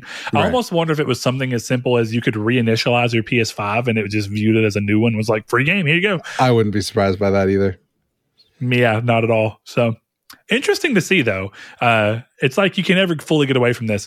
One thing that's not really in the news, but I just want to brush up on because it was like the talk of the internet for like 3 days and then it disappeared, is that hacker group that said that they had gotten into Sony's back-end information at PlayStation and they had all this stuff and people were freaking out and saying this is going to be the 2011 or whatever year it was, the great PSN outage, and it's going to happen all over again. And then it was never confirmed.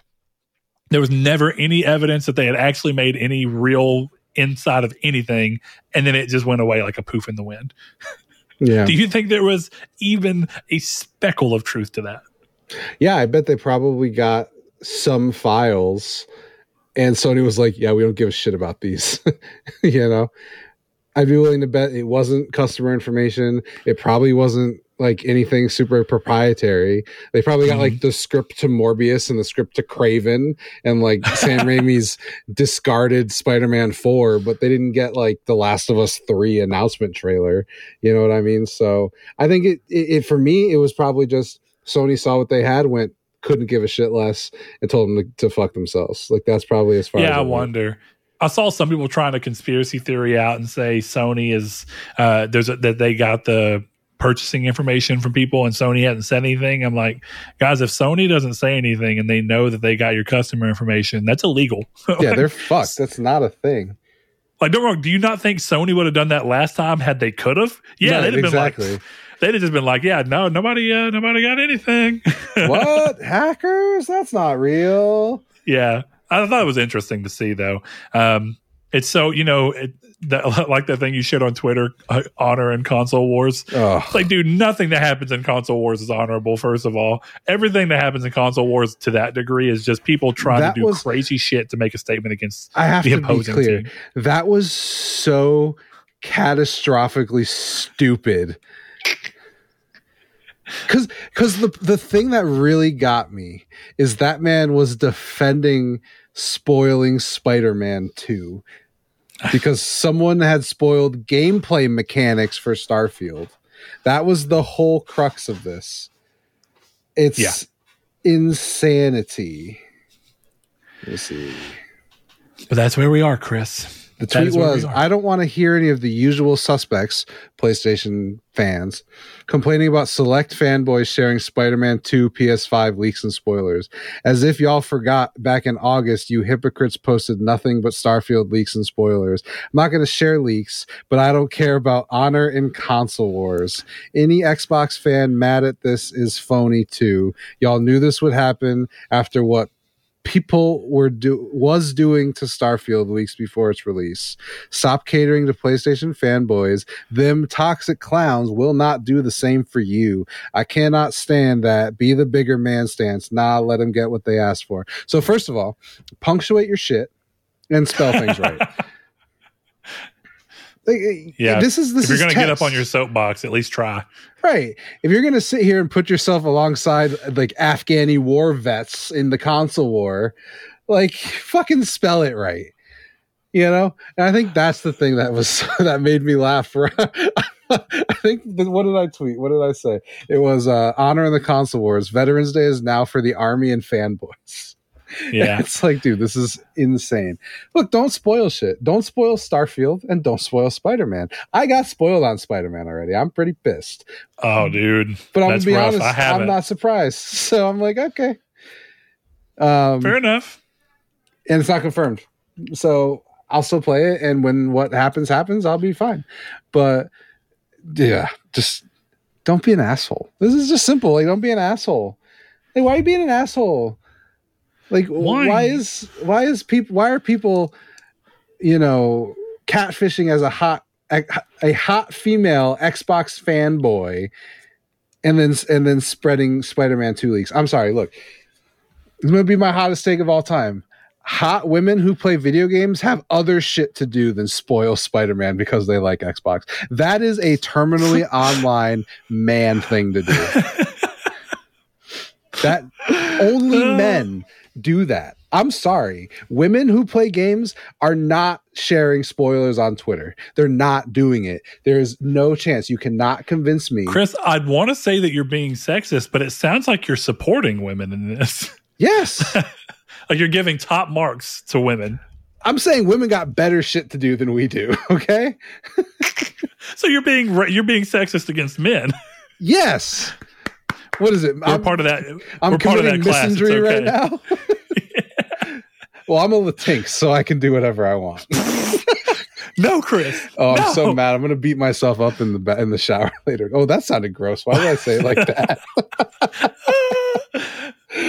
Oh, guys. All right. Hey, you know what?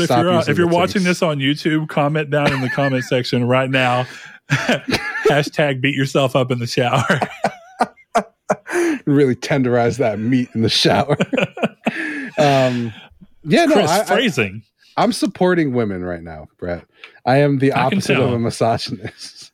So, Chris, we've reached the junction of the episode where we have to determine, are we going to do Velvet's Corner first or the Topster first? I'm going to let you decide since it was your idea. Topster first? Velvet Corner closes out the show every week. He's a closer. Okay. We've got another game this week, one that you're a little in the know on. So it'll be interesting to see how that goes. All right. So, Chris, as we talked about, From here on out, guys, we're going to be doing our top 25 games, and we're going to try and keep it relatively timely. We're going to have a fun little back and forth of seeing if we can guess each other's top 5.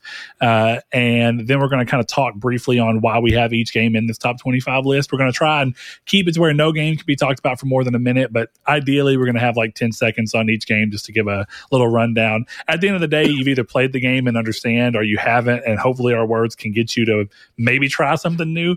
But Chris, do you want to try and guess mine first, or would you want me to try and put you in the hot seat and see if I can guess yours? I think you need to go first because I think you will have an easier time guessing mine than I will guessing yours.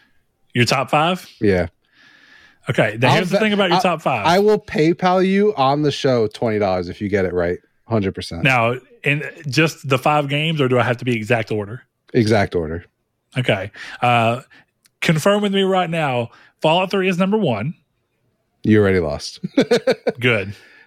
Yep. Fallout 3 has been moved on. Oh, fuck off. Because Fallout 3 is not number 1. Because I've said it like multiple times. It's no longer my top game. All right. So look, if I'm being real, I still think Fallout 3 is in your top 5, though. I don't think you moved on that far, but we'll see. Okay. I have a feeling that you're going to be a bit in the recency bias realm. Maybe. I think you're going to have a lot of games you've recently played be in there. So, not ordered yet. I'm going to say Persona 5, probably Royale. No, you don't have to. No, I'm going to give you the 5, and then you can confirm the 5, and then I'll confirm the order, and we'll see if I'm right. So I'm going to say Persona 5. Yeah. I have a feeling that you've moved The Witcher 3 up into this. So I think Persona 5, probably Royal if you're going to go game specific. The Witcher 3. I'm going to say Red Dead 2 has eked its way up into your top 5. Then it gets a little more hard to actually figure out. I feel like a Fallout game is going to be in there. Yeah. The question is, if it's not 3, I don't see how it'd be New Vegas. I know you like New Vegas, but I don't see how it'd be New Vegas over 3 for you. I definitely don't like New Vegas that much. Yeah. So I'm going to say that Fallout 3 has managed to stay in your top 5, and that's going to be there. And then the last game, this is tough. This is the one I do not think you'll get. Because I didn't think it was here until I made this list. And I was like, oh. Now, I'm really trying to think. Disco Elysium is kind of in my mind, but I also feel like you've not beaten that game, so I don't think you want to give it that high marks. Correct. Do you want a hint? Oh, if you're willing, yeah. I platinumed it last year. Oh, you platinumed it. And if you need another hint, I'll give you another hint. You can't go look up my trophies, though. You just got to know what I've gotten the platinum in. I know, I'm thinking. Wait, hold on. Last year? Mm-hmm. Oh, shit. I think there's a lot of options in there. Because I know, here's the thing. I don't think it's this game, even though it's an amazing game. I don't think it's the Outer Worlds. You did get the platinum in the Outer Worlds, though. So I platinumed it once in 2021 and once in 2022. So I've just given you another hint. Holy shit, you platinumed it twice. Death Stranding. Is that your guess? Yes. So what's my top 5? Persona 5, Royale, The Witcher 3, Red Dead 2, Fallout 3, and what I just said. For some reason, I'm brain farting Death all Stranding. over again. Death Stranding, yeah. Okay, is that the order? Can you confirm if the games are even right? 4 of them are right. Oh, okay. So I got the last one that I just guessed wrong. You did get the last one you just guessed wrong. Ooh, I don't know. The fact that you platinum it twice means that there's either a PS4 and PS5 version, which feels like a hint in and of itself. That's a hint in and of itself, yes. I'll give you. You want another version? You want another hint? Because I just want to see how long it'll take you to figure out. How many hints does it take to get to the center of the top 5? Sure. You can give me a hint if you want. Another game in the series came out this year.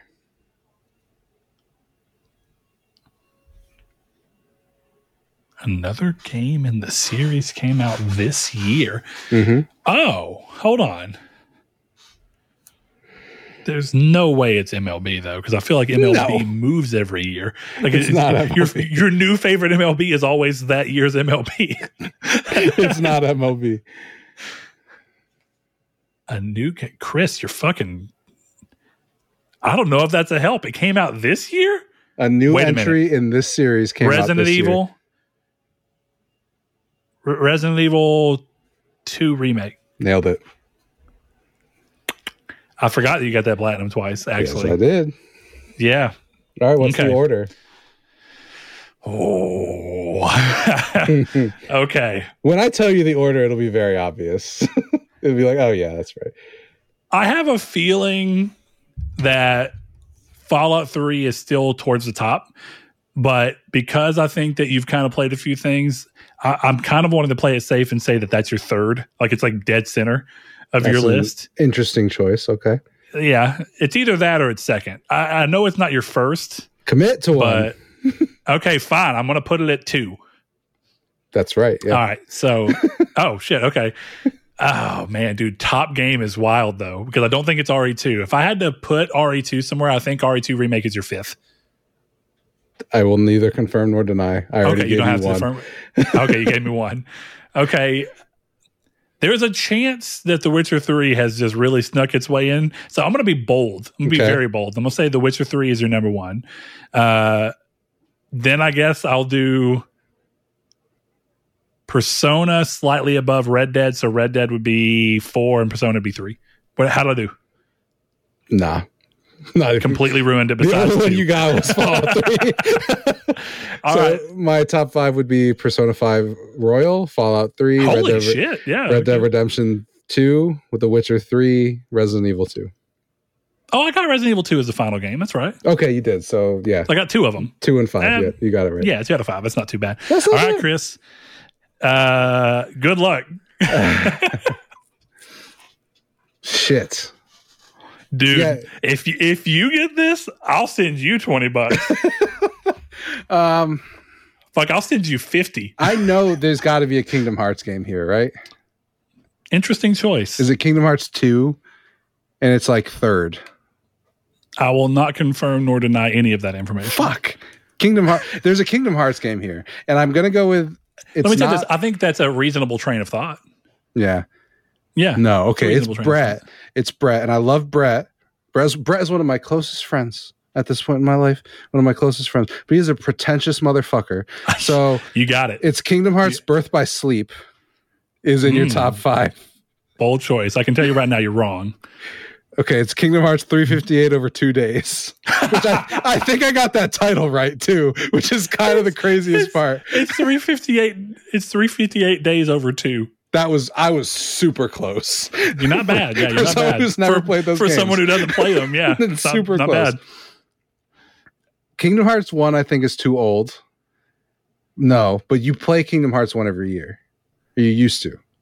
I haven't in a while, but yes, it is the game of the series I have played the most, and for good reason. All right, it's Kingdom Hearts. Kingdom Hearts is up there. Okay. You don't strike me as one of my favorite games as Final Fantasy VII guy. Nope. You're a smart man. Because you're a 12 person. You're one of those assholes. 12 is good, but I'm actually going to probably blow someone's mind, and this is a really big hint for you. There was not a single Final Fantasy game in my top 25. Okay. All right. And that's a series I love. Do I want to say Death Stranding? I don't know. I'm going to put Death Stranding in the top 5. I'll tell you this much, Chris. Where you are right now, nowhere close. You are doing just as bad as I thought you would do. I am right about a Kingdom Hearts. You got to give me that. There is a Kingdom Hearts in the top 5. There is a single Kingdom Hearts in my top 25. You're an enigma. And there's a single Kingdom Hearts in my top 5. You're an enigma because when we revisit this in 2 years, Immortals of Avium is going to be on your fucking list. Dude, if that happens, that will blow my mind. I don't like that game. It's good. The Forest is up here, isn't it? Dude, or is it? It's in the top. It's in the top 25. I hate to break this news to anyone. I cut it. It was the last game that I cut. And it's going to blow your mind as to why. Let me tell you this, Chris. My list has got decades. Yeah, okay. Our lists are going to be very different. I can't guess yours then, because I'm not. My list is varied. I have too much recency bias with you, and I will tell you this much.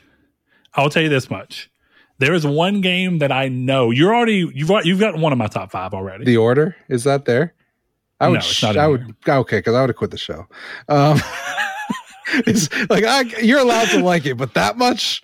Yeesh. Yeah. So you've got one of mine, Chris. There's another game in this top 5 that I know without a doubt that if you spend 2 seconds just meditating to yourself about what game Brett loves, you will find the answer to in your soul. Fuck, I don't know, man. How do you have the platinum? Terraria's on here. That was easy. Terraria's Smart. up there. Is that the game you were talking about? I do have the platinum. That is not the game I was talking about. Fuck. Is it in the top 5? No. God damn it. But it is in my top 25. Terraria is a fucking banger. Oh, man. And it barely misses out, by the way. So it's 6? I struggled, and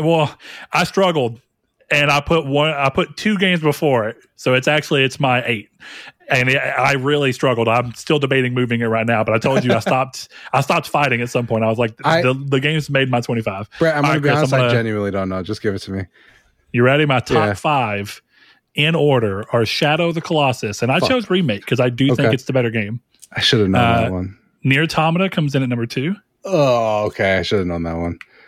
Kingdom Hearts 1 comes in at number 3. Got one. Roller Coaster Tycoon 2 comes in at number 4. I forgot that game. I would change my list No, I wouldn't. Actually, my list is perfect. But I would think about changing I don't think in a million years you would have guessed my number 5. I don't think you would have guessed Roller Coaster Tycoon 2. I wouldn't have. I was like, RuneScape. Dude, I almost put RuneScape in here. How is RuneScape not on there? To this day, dude, right now looking at this list, there is a game I'm like, RuneScape could be here. But I'm going to give you number 5 is Silent Hill 2. It is one of the best horror games of all time. And for the reasons that it is a tried and true horror game. It is not trying to jump scare you. It is trying to chill you to your core with disturbing thought processes and emotional damage. I'm going to be honest, I don't think we've ever talked about that. Even when I played Silent Hill 2 and we talked about it a little bit, I told you it's one of my favorite games. I don't remember that. Okay. That's a respectable we talked a lot about top. It's a respectable top. It's funny because I was thinking like this would be fun. Maybe he guesses my next 5. I don't fucking know how to guess yours. If you can guess mine, that would be fun. But I feel like mine is easier than yours. Well, I bet you can guess my next 6 or my next 5. I think that you've done really well on putting a few games that I think you know me well enough that are in my top 25. Like I can tell you, Terraria is definitely in my top 25. Yeah. Nier Replicant would be there, right? Nier Replicant is in there. Yep. Yeah. It didn't make top 5, but it's I still can't believe game. The Forest is not there. The Order's not on the list at all. It's going to blow your mind when I tell you what game I had to fight myself over. That is exactly the game I was bound. The Last of Us is what edged The Forest out. And I was kind of at war with myself because I felt like a Naughty Dog game needs to be here because I do think that there's games, but I was really thinking through like which of their 2 games, Uncharted 2 or The Last of Us, are going to be the game that hits this list. And I just cannot come up with a strong enough argument for Uncharted 2. I think it's a great game and it did a ton for the industry. Uncharted 2 went on and came off my list twice. But fun fact, there is an Uncharted game on my list. Wild. Wild indeed. Okay. And I called you pretentious, but that is a pretentious pick. I will tell you that right now. My Uncharted pick, pretentious as fuck. All right, well, Chris, let's go ahead and kind of get going on it. I'm not going to worry about guessing your 6. You do your next 5. I'll do my next 5 following you. Okay. So we'll go from 10 to 5. That'll be easier. And I'm going to put the disclaimer out. I cheated, but the website let me cheat. Okay. Wait, what does that mean? You'll see. So number 10, Grand Theft Auto 4. Number 9, this is where I cheated, Mass Effect Legendary Edition. That is all 3 of them. It let me do it, so I did it. That's a good cheat. And you know what's funny? I had the same argument with myself whenever I was looking, and I thought I could put this game in here, or I could put the collection of this game. I won't say it yet because it's a little further down my list. But I will just to put it out there. My Mass Effect pick would be 2. Obviously, there's no other Mass Effect pick. 2 is the Mass Effect game. Yeah. So after that, this would be what, 7? Cyberpunk 2077. Dude, I really fought with myself to put Cyberpunk on here, but I think I will probably have it in my list once I play the game again. Yeah.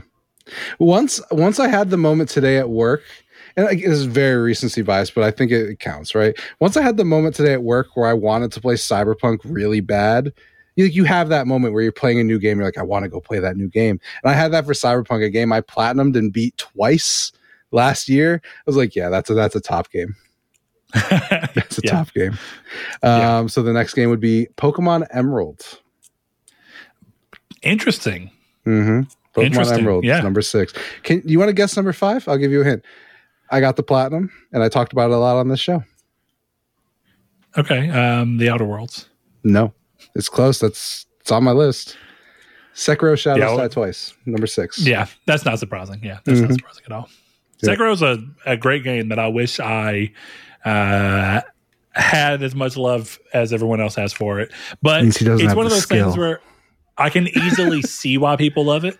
So it's like, I don't ever mind when someone's like, one of the greatest games of all time. I'm like, yeah, okay, I get it. I've never felt better at video games than beating that game. And I say this with love. I'm talking shit about a lot of my friends on the show, apparently. You know Sean and how he is. Okay? You understand. I love him. He's a certain type of way with games. And he cannot beat Sekiro. And I've beaten that game 8 times. And that's my crowning moment because he's great at these games. And that's why he'll always text me. He'll give me the hints. He knows the shit and he researches this shit, but he cannot get through Sekiro. And I have done it. And I will always hold that up for him. I'll be like, oh, why don't you go beat the boss, little baby boy? You can't parry hard enough. I'll always have that. I do. Trust me. I get it. Here's the thing. I fell off of Sekiro, but I never really got to a point where I was literally bashing my head against a wall. But I could very easily see how you reach that point. And I think right now, if I had to think, do I want to go do Defiled Amygdala or play more Sekiro? I think I'd rather go do Defiled Amygdala again. Oh, God, no. I think Defiled Amygdala is one of the reasons why I do not care about a Bloodborne remake. Because I'll play a Bloodborne remake, but I don't want to do it again. So, all right, give me. I'll give you my 10 through 5. All right, 10 through 6 rather. Yeah. So 10 is Nier Replicant. Everything I love about Nier Automata is present in this game. All of the very interesting storytelling, the odd plays against what's right and wrong, what makes people human, is all here in a very different way. And I struggled to almost put the original American release of Nier here because I do find the father-daughter dynamic of the story in that original Western changed version to be a little stronger for me personally. And that could be a mix of just the fact that I'm a father and I was not very close to my sister, so there's part of that. I'm not super close to either of my siblings in that kind of way, at least. But great game, and I've decided to really go with Replicant because it does fix the few gameplay problems that I think the original Nier had, and it finds a way to make that game not only a great story, which it always was, but an even better game now, which it wasn't always. So that's there. One of my favorite games of all time. I fought myself hard on this next one. I wanted it to be Dead Space 2, but I have landed on Dead Space Remake. Nailed it. It is the quintessential Dead Space game. If you have to play one, dude, I am so excited for what they could do with a 2 remake because of how well they treated 1's remake. It's so good. It is so fucking good. I hope, because we have the technology now, I hope when they remake 2, the eye scene happens in first person. Dude. We have the technology. We can it's rebuild interesting, though, because I feel like you do have a very visceral moment seeing it into the eye. You do. From a non-first person. So it's hard to say. There's a scene that's actually kind of similar to that, to when you get the eye shine in the Riddick game. Escape from Butcher Bay. Great game. Also almost made the list. So fucking good. But number 8, as I mentioned earlier, is Terraria. I have talked at length about Terraria on the show for years. If you have not heard me spiel on it, you don't want to hear it now. If you haven't played Terraria, play it. Number 7 goes just barely edged out in the number 6 position, but number 7 goes to Portal 2, which I think is one of the most cleverly written and most fun and entertaining. It is probably the perfect mix of gameplay and story. it's equally as good from a story perspective as it is as a fun, crazy, don't want to put it down game. That's an immaculate pick. I'm going to give you that. It is an immaculate pick. And I really thought which one I wanted to choose here, and I landed on number 6 goes to The Elder Scrolls. And Morrowind. I really wanted to give it to Morrowind. Then I really wanted to give it to Oblivion. To Daggerfall? He gave it to Daggerfall, didn't he? I gave it to Skyrim. Wow, okay. For all the problems that I think Skyrim does have, I think all of the best parts of Skyrim outweigh the problems that they introduce into the series. Skyrim does a fantastic job, a much better job, in my opinion, than Fallout 4, of making a world that feels huge, interesting, and varied, and does not feel like the majority of what's worth it is in the main storyline for me. Chris and I are a little inherently different about our feelings on Fallout 4, but I think Skyrim's the best blend of trying to make a very commercially viable game while still being a very RPG-driven game. All right. I like that. So, all right. So, I guess here we are now. We're 15 through 10 for you. What you got? Or 15 through 11. This may be my weirdest pick. MVP Baseball 2005. Bro, that is probably the weirdest pick of the whole shebang from all of us. No, I don't know. Roller Coaster Tycoon 2. I have my number 25. I think will beat all of them personally. We'll find out when we get there. But MVP Baseball 2005 is the perfect baseball video game. Nice. It does everything that it does what MLB is introducing into the game now.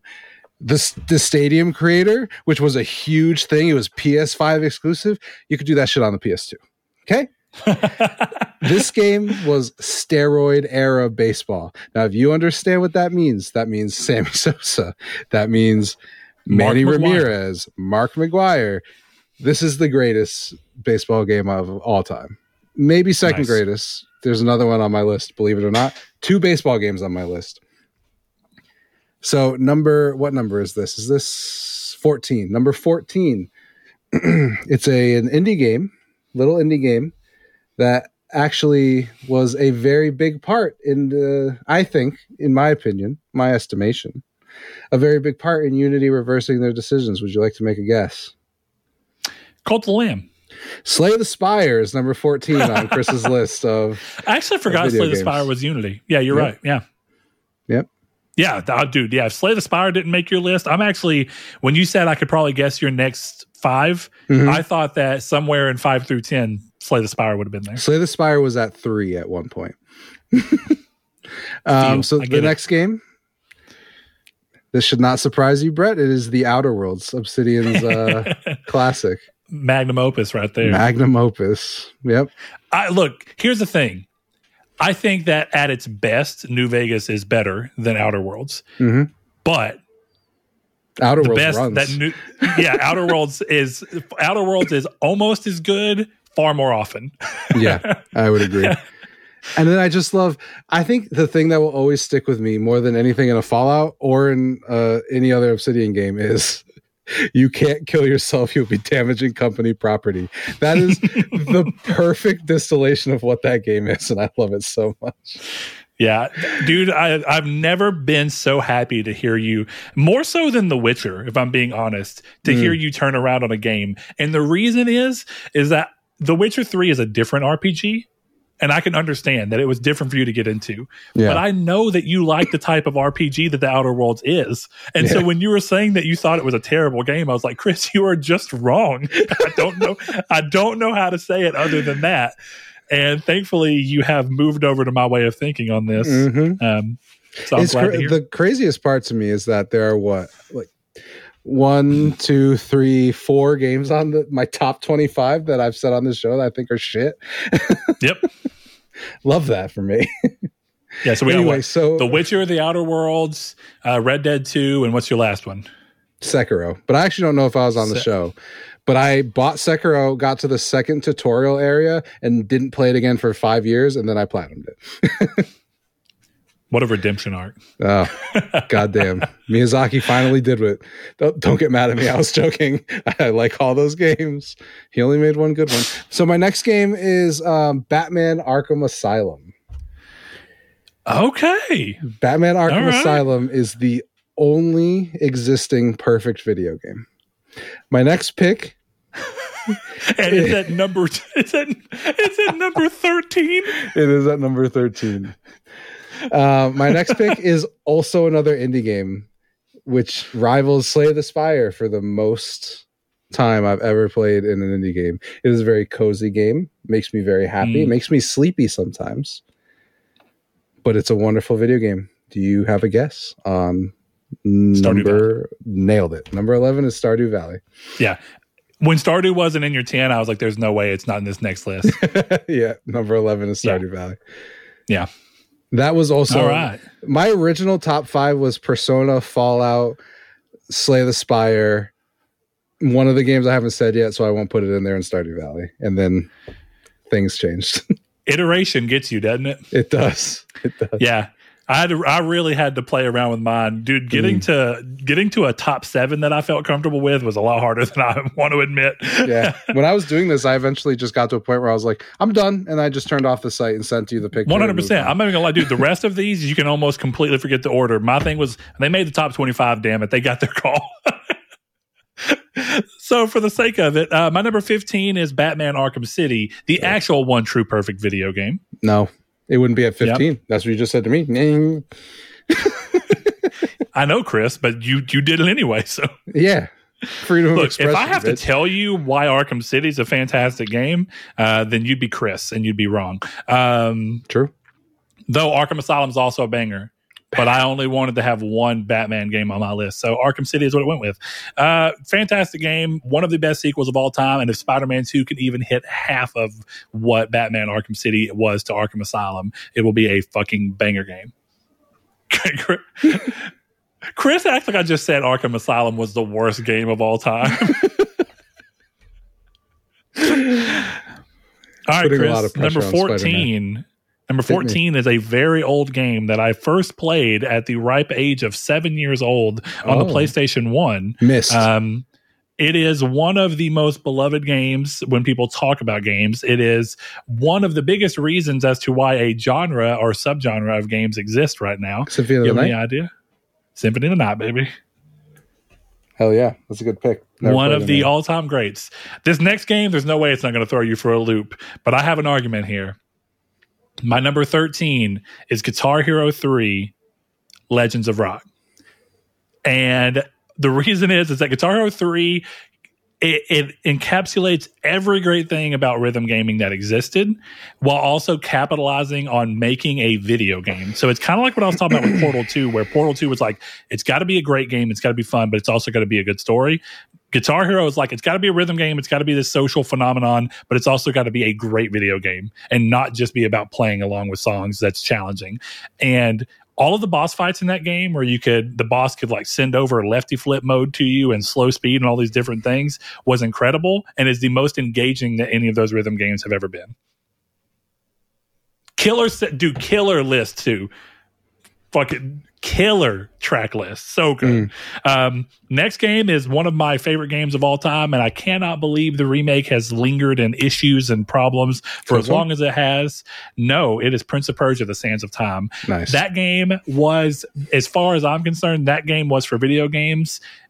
Now, clearly there's another answer to this, but it's, in my opinion, it's a tie between Mad Max and Prince of Persia, to where they did for video games what The Matrix did for movies, where suddenly everybody's like, we've got to have one of these types of mechanics in our games. And those two games were a big reason. You got either time rewind mechanics or bullet time mechanics in so many games as a result of these two games. Now, Prince of Persia is the one that made the list, but great game. And I cannot wait to see a remake, hopefully done well. Number 11 comes in at the actual best From Software game of all time, Bloodborne. That's fair. It's wrong, but fair. Yeah, Bloodborne's incredible. If you need more than that, I don't know what to say. Saul's not here. He can't expound for me even further, as he always would gladly do. So, Chris, let's hear your 20. Okay, I think this is where my list starts getting a little weird. But I think it's a great list. So this would be my pretentious Uncharted. Would you like to guess? It sounds like it has to be Uncharted 4. No. But if it's Uncharted 1, dude. No. Though, I do like Uncharted 1 the best out of all those games. So you said it's not Uncharted 2. No. And you don't even like Uncharted 3. I don't think you've even beaten it. I've never played it. So what the hell? Oh, it's Lost Legacy, which is a fucking phenomenal game. Uncharted Lost Legacy is number 20 on my list. That is the best I don't begrudge it. And quite frankly, my hottest take, the best Uncharted protagonist is Chloe Fraser. Interesting. I love Chloe, so I'm not necessarily against that. Mm-hmm. Also, I just think that game finally found the perfect rhythm of a wider next-gen take on the Uncharted formula while not being as restrictive. Like 4 tried, and I won't say it failed, but it didn't really succeed either. It was just a little bit more of what you were used to. But yeah, Lost Legacy is awesome. Yeah, huge fan. This is my one of the weirder picks on my list. It's a PS2 game. Is also a baseball game, and it is MLB Slugfest 2004. Nice. Now, I don't know if anyone in the audience has ever played MLB Slugfest. It is fucking hilarious. Okay? Yes, it is. One of the few games, I don't know if it was 03, but it was one of those, and it was a hilarious game. They're very fun. 03 is also funny, but this is the one that I have memories of. And I would recommend anyone who listens to this show go on YouTube and search up MLB 2004 announcers, because the announcers in that game are genuinely the funniest shit that's ever been in a video game before. The funniest shit of all time is those games. Like Rockstar wishes that their radio commercials are that funny. Yeah, because this isn't trying. Like, it's trying to be funny, but like doing it in a way, I don't know how to explain it. Just go listen to them. They're awesome. Me and my brother still play Slugfest games to this day. So this would be number 17? 19? Mm-hmm. Number 18. Number 18 on my list is a game that people either think is a 0 or a 10. And the game on my list is Deadly Premonition. Oh yeah, that's a wild choice. I can't blame you, but that's a phenomenal video game. Okay, him getting clues and talking to his coffee, incredible stuff. Brett, I wonder how you'll feel about the placement of this game. If you thought it would be higher or not. It's a little bikey bike video game called Days Gone. Has been disrespected in these Sony streets. That is why Jim Ryan got fired. Restore the Days Gone-averse. Taking over. First, quick tangent. What the fuck is with the NFT shit going on with John Garvin's new game? What the hell is that? Have you seen it? They're giving out tokens on Twitter. Dog, drop it. NFTs are literally worth $0. I don't get it, but I also just don't care. If the game is good, even if it has NFTs, as long as they're not like so integral to the game that you have to buy them, I don't give a shit. Yeah, for sure. It's just so cringe. That's it. It's just cringe. Yeah. Anyway, speaking of not cringe but cry, the next game on my list is the best God of War game. Another hot take. All right, let me hear it. God of War: Chains of Olympus. Dude, Chains of Olympus is a fucking banger. Here's the thing, dude. It's probably going to blow someone's mind. God of War did not make my list at all. That's kind of crazy. And I really struggled because I was going between 2018 and God of War 3 and then Ghost of Sparta. Here's the thing. People can sulk all the shit they want and say that 2018 finally humanized Kratos. Bullshit. Mm-hmm. Chains God of War Olympus. 1, humanized incredible. Kratos. Chains of Olympus, incredible. God of War 2, even that game has got plenty of redeeming moments for Kratos. Ghost of Sparta, holy shit. 3, by the time you get to 3, Kratos being a monster doesn't matter, but he still gets humanized. He still gets fucking humanized from Paradox. I'm saying the wrong name, but Pandora. Yeah, dude, incredible. And even the whole ending and what he chooses to do. I know I'm technically not wanting to spoil a 13-year-old game, 12-year-old game. That part makes me cry. Oh, I know, dude. It's so good. This fucking goddamn camera. When I played that game, I still remember it. I played it on PSP, and I was in my bed. And what happens at the end of that game, I started just crying. It was You didn't want a mass circle, did you? No. And that's the only time I've ever cried in a video game. Yeah, one of the best moments of the whole series. I'm not even remote. Oh, yeah. Like, dude, it's what he and wants also to do followed versus by what he some has to brutal do. shit, bro. Oh yeah, that was incredible. Great. Got the platinum on PS3 during COVID, I believe. Nice. All right, Brett, nice. What's your last games? All right, so games? 20 for me is Hades. I talked a lot about that game, and I need to play more of it and finally beat it.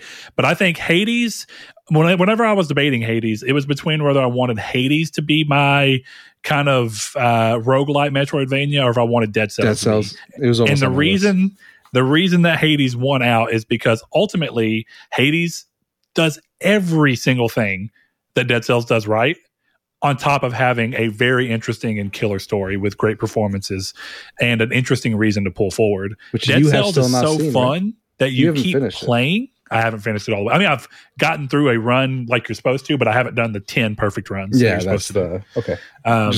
So yeah, but to that end, I beat Dead Cells with zero story drive. So take for that what you will, but I think Hades just does exactly the great thing and then amplifies it more. Next game is one of the best games ever made. Can't believe it just did not do well, but that's the life of the games industry. Dishonored 2. It has some of the absolute best game design. It is an incredible game. It did not get anything that I think it deserved, but what are you going to do about it? If you haven't played Dishonored 2, it's so cheap and easy to get. It's on Game Pass. You can get it on PS5 or not. You can get it on PS4, of course, but play on PS5. There's no reason not to play it. It's incredible. One of these days, Chris, I wonder if you'll play it. Maybe. I've thought about it. Yep. This is where, 18 for me is where I decided to land The Last of Us. Okay. Because I do think for what it did for the games industry as a whole, it brought a lot of maturity forward, and it kind of decided to take the games away from what I think a lot of PS3 games had started to become, and really capitalize on that. And it clearly painted the industry for the next generation. I think the entirety of the PS4 era's single player games were very largely impacted by The Last of Us. I think that's kind of hard to argue at this point. 17? Yeah. 17 or 16. No, 17 is The Legend of Zelda: A Link to the Past. Okay. There's a reason that game has been copied so many times by so many games. And it's funny because I really do think A Link to the Past is the best one.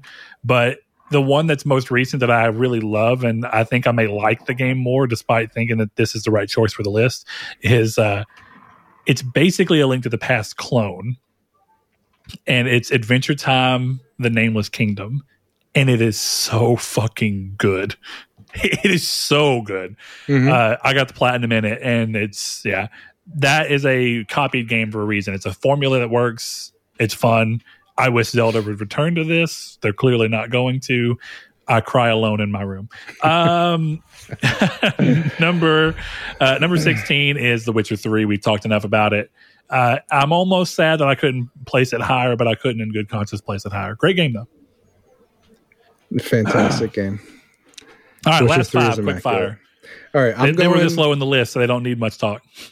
One of mine might. I'm just going to go in regular order because that was very confusing for me to do the numbers. So, number 21, Marvel Snap. I've talked a lot about Marvel Snap. I'm a huge Marvel Snap guy. It was almost higher, and I decided to take it down to the bottom where it should be with a little bit of that recency bias and a little bit of I think I like it. I think I play it as much as I do because my girlfriend plays it. So I had to dock some points off for getting me laid points, You get some points, so it's in the top 25, but, I still don't know if it's one of my favorite games just as a game. So 20, that still didn't help. 22. I'm surprised this isn't higher, so I think you might be surprised this isn't higher. And that would be Apex Legends, would be number 22. You've kind of, every time you talk about Apex, it sounds like something that you used to love. It sounds like a lover that you used to love, and you wish you still did, but you remember the good times. That's like the way that you talk about it. That's basically how I feel about it. Even every time I've tried to play recently, I've been like, okay, I wish I hadn't texted Sean because I don't want to play anymore. But but it's one of those things where I spent so much time and had my relationship with Sean probably is stronger because we played that game for 2,000 hours together over 3 years. You know what I mean? That kind of stuff. So what you're saying to me, Chris, is that Triangle Squared PlayStation Podcast video game is probably one of your favorite games because our relationship wouldn't be the same without it, right? Yeah, absolutely. All those games. My favorite game that we play together is talking about playing games together. That's my favorite game that we share. There we go. So number 23 on my list is I fought between two games here in the same franchise. I tried to have only one of each outside of, Mass Effect. I cheated, which is why Resident Evil 4 is also not on my list. And it's Call of Duty Modern Warfare 2. The old Call of Duty Modern Warfare 2. Okay. The one Great where campaign. You had to have some balls to put on that goddamn Xbox headset, plug in your Xbox Wi-Fi adapter, and get going after school. None of those things if you had a PlayStation. So my number I say on the podcast, yeah, right. On the PlayStation podcast. I'm sorry to say, I was an Xbox guy until the PS4. My number 24 game was a game you thought would be in my top 5, and it's Death Stranding is number 24. I mean, I know you love that game. If it didn't show up in your 25 at all, I'd be very surprised. Yeah, I do love Death Stranding. It's a great game. My number 25 game, I think, is the weirdest game that either of us is going to pick. Okay. My number 25 game is a DS title called WarioWare Touched. Okay. That is my number 25 game. Yeah. Nice.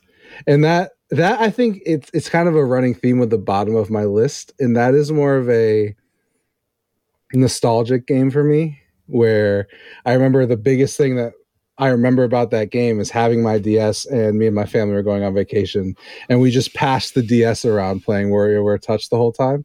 So I love WarioWare Touch, even if I only played it that one time. It was still a molding game, I think. Oh yeah, that's why RuneScape should be in my top 25. If I'm being honest with myself. Play WarioWare Touch; it's awesome. I still am shocked. I feel like RuneScape should be on your list. Here's the thing. It would immediately buck something out of the top 5. If it almost have to. You know how many hours I've sunk into my life? You know how many times? You know how many friends I've made in that? And how many friends that I've played games? Yeah, dude, that's such a hard game. I chose not to have any MMOs in this because Silk Road Online might show up in here somewhere. But, okay, my number 21, similar in terms of era it's trying to capture to your Pokemon choice. Mine is Pokemon Alpha Sapphire, which I think is pretty much interchangeable with Ruby. So fantastic game. I adore it. I think it maximizes the potential and the idea behind Pokemon without sacrificing too much of it like I feel like the modern entries have. And that's where I'm kind of at with it. Okay. So Alpha Sapphire, fantastic. My next game is a game I almost can't believe wasn't on yours. Okay. It falls right in line with some of my earliest games as being like such a story moment for games that I think it proves that games can be a lot more than what people sometimes think they can be. People point towards The Last of Us, and I do think The Last of Us is a good example of that. But before The Last of Us, there was Spec Ops: The Line. I thought about it. I did think about it. It is a fun game. It is. It's a well-made, well-thought-out, well-designed game with good enemy encounters. It's fucking brutally hard. And it has one of the most thought-provoking stories, I think, in the entire industry. I think it did, for war shooters, what it was actually aiming to do, where, I don't know if you remember that game. What 6 Days of Fallujah? No, that game is supposed to be coming. But what was the one that THQ did that was a home... Oh shit! Homeland? No. Was it called? No, was it called? No, it's not called Homeland. What the hell was it? Homefront. Yeah, that makes sense. Homefront was supposed to be this like crazy brutal, the human cost of war game, and I think it missed that mark. And Spec Ops: The Line is one of those games that kind of flew under a lot of people's radar that hit that fucking mark so hard, and it's a great game for it. Number 23 for me, I really felt like I needed this game to be in here, and it is Little Big Planet 2. It is everything that Little Big Planet 1 was and more. And I think that the idea behind that, they out Nintendo. That is what happened. Say what you will about it, but they out Nintendo, and PlayStation somehow beat Nintendo to the idea of play, create, share. I don't know how it happened, but Sony saw Media Molecule and was like, yeah. And then Nintendo later was like, damn, we got to do that with Mario. And it was smart. I don't even blame them for stealing it because it's a good idea. It is. Little Big Planet 2 is some of the most fun I've ever had. Similar to your story about WarioWare, I had nights where me, my buddy Jonathan, and my buddy Blaze were cackling in our underwear playing at 3 a.m. in the morning. I know, basketball with random dudes on the mic laughing and crying, doing flips and hitting each other and stealing the ball. Some of the funniest shit I've ever done in my life, and also just a well-made game. Brought a lot of creativity out. It was what people love about Dreams so much longer ago. 24 is a game that almost feels cliche to put on there, but I feel like it's worth putting on there. It's Journey. But here's the thing about Journey. You can't say too much about Journey because Journey is only as good as you are ignorant to what it is. Yep. The moment that you know the shtick of Journey, I feel like it loses something. But here's the other thing about Journey. I will never play that game again. Yep. 100% agree. Not because I don't think it will be good. It's still a well-made game. But what makes the game live with you and stick with you is the experience of going through it and the discovery that comes alongside that. I don't think you can replicate it.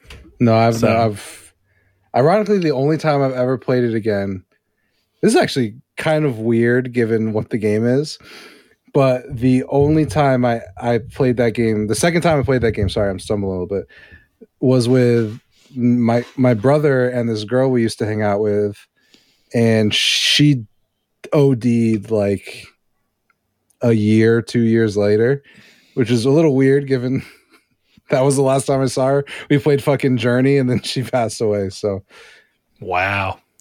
That feels, yeah. Yeah. So I will definitely never play Journey again. Can't blame you on that one. Oh, man. All right. Number 25 for me is a game I talk about all the time in passing, and people probably wouldn't expect it to be in my top games of all time. But it is, and it is Tony Hawk's Underground. Good call. It is a fucking genre-defining game. It is one of those games that just lives throughout my childhood. I think about kickflip McTwisting over a helicopter at least once a day. I'm not even lying.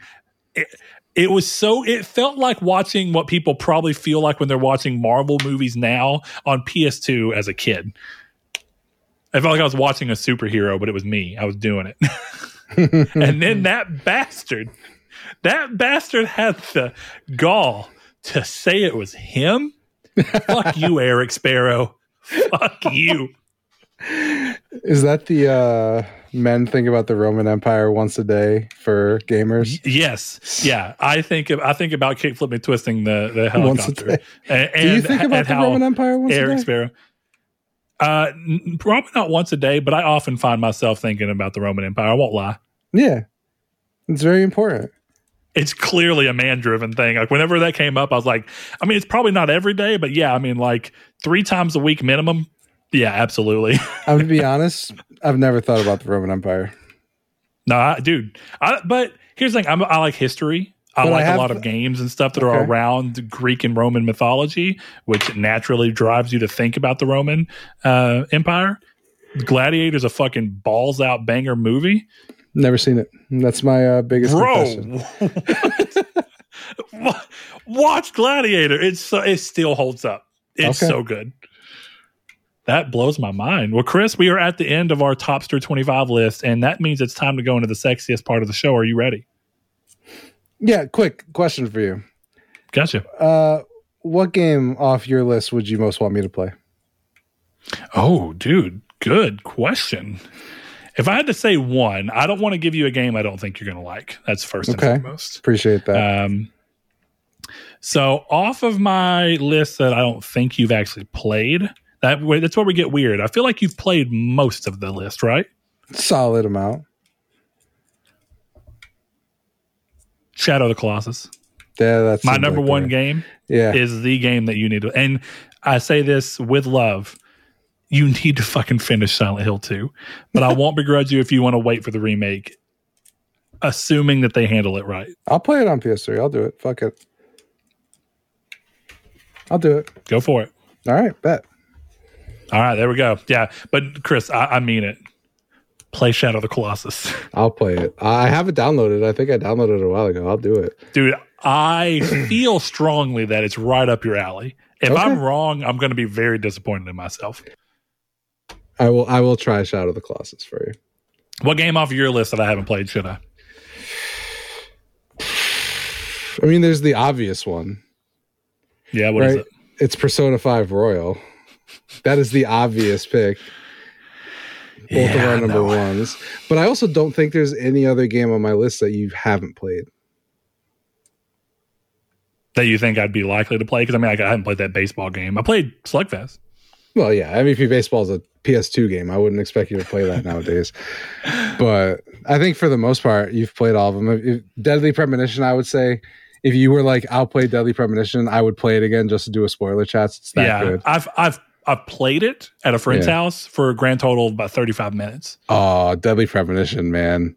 I know a lot about it, but I've not beaten it or played it through a considerable chunk. Either of those things, you know? Such a good game. Persona 5, I think, is the game on here that if you just shut the fuck up and played the game, you would like it. You're probably right. If I started it now, I'd still be saying I'm playing it next February. That's fine. Play the fucking game. It's a free platinum. You don't need to look up a guide. So there's one fucking roadblock out of the way for you. I don't think it's a free platinum just because I don't have to look up a guide, Chris. Well, you just have to beat the game, pretty much. I mean, good on you for trying to sell the game. I get it. No. It's a free platinum. Look, it's hard to fuck it up. Do all the social links. That's it. Marvel Snap is also on that list, but I wouldn't want you to play Marvel Snap for like one session. Like if you were going to play Marvel Snap, I'd be like, get into Marvel Snap. And like you have to basically religiously play it for a few months. I wouldn't even say like religiously, but I would say like, get to the higher end decks, like, get through the collection levels a little bit before you give up kind of thing. And that's fair. I know for a fact, I know you're not going to put the time in, even if I tell you it's good, because you won't play Persona 5, which is a 10, my favorite game of all time. And the co-host of the podcast I do won't even touch it. Keep in mind, until last year, it was a fucking PlayStation exclusive. So he had a job obligation to play it and refused to play it. Listen, Chris, my number 2 game on my list you fucking hate. Which was it again? Resell me again? Nier Automata. I fucking played it because he asked me to. You don't even get to play that card. I asked if you wanted it to. No, it was your turn to pick. Yes. And I said, fine, but I refused to buy it, so you bought it on PS3. That is true. I held my end of the bargain up. You did. Which I guess you would do the same for Persona if I needed you to, but I already own you don't 2 have editions, you motherfucker. You want to play the PS4 version or the PS5 version? It's there. Listen, Chris, it is time, okay? Stop yelling at me and instead get sexy. That part of getting sexy, don't you like getting yelled at? Only by my wife. Oh, okay. Hold on. That turns me on, though. Brett, take out the trash. Oh. Is that a hot dog in my pants? Why didn't you clean the drain of the kitchen sink? You forgot to put the water up. Could you fix the toilet? Ooh. The toilet's running. You always forget to check the toilet when you stop pooping. What's the question for Velvet's Corner? This week's game is called Quotal Recall. Oh, okay. That sounds He's sexual. killing it with these names. I've collected some quotes from previous podcast episodes. You get 1 point for guessing who said the quote and 1 point for guessing what game they were talking about at the time. You will be going head-to-head on this one, and the loser must play the Callisto Protocol DLC. Good luck, gentlemen. Fine. I'm okay. Here we are, Chris. The most okay I've ever been with a wager for Velvet's Corner. Quote number 1. All right. Would someone not be divorced today if you sped up the animation for opening?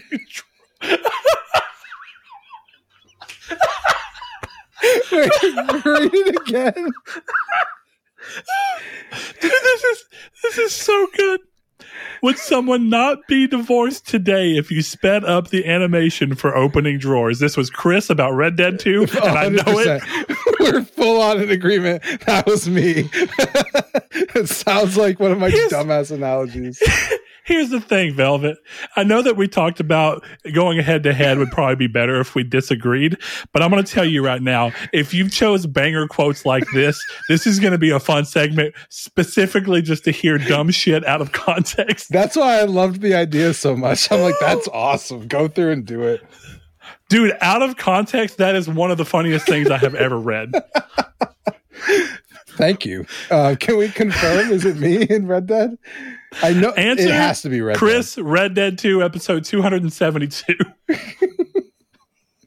I'm going to need that list so I can go back and hear that quote. In just 52 episodes, Chris has become a Red Dead advocate. That's all it took. Holy fuck. Ooh. That Chris, we both got a point. We both got 2 points. Do you realize that 1 year, exactly 1 year from this episode, I was talking shit about Red Dead 2? Yep, that sounds right. The episode where I said Red Dead 3 is my number 3 game of all time. Exactly 1 year ago, somebody, I don't even understand where that quote comes from. Chris, I almost wish you still hated Red Dead 2 so we could make a shirt that just said, quote, would someone not be divorced today if you'd sped up the animation for opening drawers? I would still wear that shirt. It's just a picture of Arthur opening a drawer in the back of it. No, so that's on the front, and then the back is just Dutch being like, open the drawer. Arthur's, I'm trying, Dutch. My big the clapping of my big booty cheeks alerted the Driscolls. All right, quote number 2. It feels oh no. It feels like you're Charles Darwin out there. That's you. It's got to be you. This feels like me talking about that game from the creator of Rayman where you play as the ape and you evolve through. I can't think of the name of the game right now. I think it was Humankind or no, that's a different game. I don't know. Ancestry. And Ancestor, something like that. Yeah. All right, let's see. Brett, Pokemon Arceus, episode 266. That is correct. I did say that because one of the things I love about Arceus is the feeling that of all the Pokemon games that have been telling me since I was 6 that I'm supposed to go out there and discover the wide world of Pokemon, all I do is battle one and then I know everything about the Pokemon in one. And because this computer already knew it all, basically, is what it was. And so Arceus finally realized the potential of Pokemon being like go out and discover the world. That's a good quote. I like that. That's a good quote. Read the quote again. It feels like you're Charles Darwin out there. Okay, so you thought it was me as well. I did. But I was wrong on the game. Both of us were. So we both got a point. Yep, we'll take Chris, do you realize there's a really high potential that we both have to play the Callisto Protocol DLC? That's fine. All right. The more annoying part is I have to download it and put a disc in. Fuck, I have to put a disc in. All right, continue. Quote number 3. Okay. Nothing feels as good, you should take this as a compliment, as seeing you prove yourself so fucking wrong again and again. That was you. That is clearly me. Has to be. And it has to be about you. But here's the answer. It's about Red Dead, Witcher, or Outer Worlds. It's one of those 3. That's the thing. I feel like he may have gone a little deeper cut. But he also may be trying to, because right now he's kind of going 272, 266. He may be talking about one a little more recent, which would be Red Dead, because that's, or no, actually, Witcher is the most recent game of those 3. Recent. I'm going to go deep cut and say Outer Worlds. I'm saying Witcher. Let's find out. Brett, Witcher 3, episode 313. Chris, you have taken the lead. And It was exactly what I thought. It's a newer episode. Yeah. Ooh, Chris, you should take that as a compliment. I'm taking it as a compliment. Quote number 4. You're going through this like really intense battle, and then this crazy thing happens that's going to kill you. And he does a backflip off the wall for no fucking reason. I think me, Resident Evil 4. That's me. It's Resident Evil 4 because I know exactly the scene that I'm talking about. Yeah, this is definitely you and definitely Resident Evil. Oh. Chris, Resident Evil 4, episode 302. Chris, you were still one up on me. Quote number 5. Quote number 5. Like 7 foot tall, huge boobs, and then like the most ripped 8-pack I've ever seen in my life. Oh my god. I'm gonna go with you, but 7 foot tall, huge boobs, and then like the most ripped 8-pack I've ever seen. I got it. It's you talking about Conan Exiles. That might be right. Because we were talking about my character when I made her the naked chick with the gigantic tits, and she was 80 feet tall. It's that. It's you talking about Conan. Unfortunately, Chris, I agree with you entirely. Brett, Conan Exiles, episode 281. Nailed it. Dude, out of context, these are the greatest. It's so funny. Quote number 6. I've been breeding gorillas for 2 days and it hasn't happened. It's me, and it's talking about let's build a zoo. Yeah, it was when you were in that weird let's build a zoo kick. Great game. Did you ever get the platinum? No, it's so annoying. Do you remember the conversation we had about whether or not you could have the rabbit pen be beside so that you could just keep feeding? Oh, it's Chris. Let's build a zoo, episode 292. I got to see if I can get the edge on Chris. Quote number 7. I don't understand why there's this gigantic titted witch on the thing. That sounds like you. Oh man, that's hard because it would. I don't know the game that would be about. Gigantic titted witch on the thing. Very descriptive. I don't know. I'm blanking on this one. This is your chance to take the lead. What game had a witch? I'm gonna go with you, but I don't know the game. This sounds like me thinking through. I can definitely hear myself say this, but for me to get the point, I've got to guess the game. Mm-hmm. So I'm trying to think of what game had a gigantic titted witch. And was it, am I saying I don't understand why it was on like the cover or something because it wasn't actually in the game? Gigantic titted witch. Dude, I have zero clue. Yeah, I have no idea. Part of me wants to say Nobody Saves the World, just because it feels like something weird that would be in that game. I don't think that's actually the answer. Big titty witches in that one. Hold on.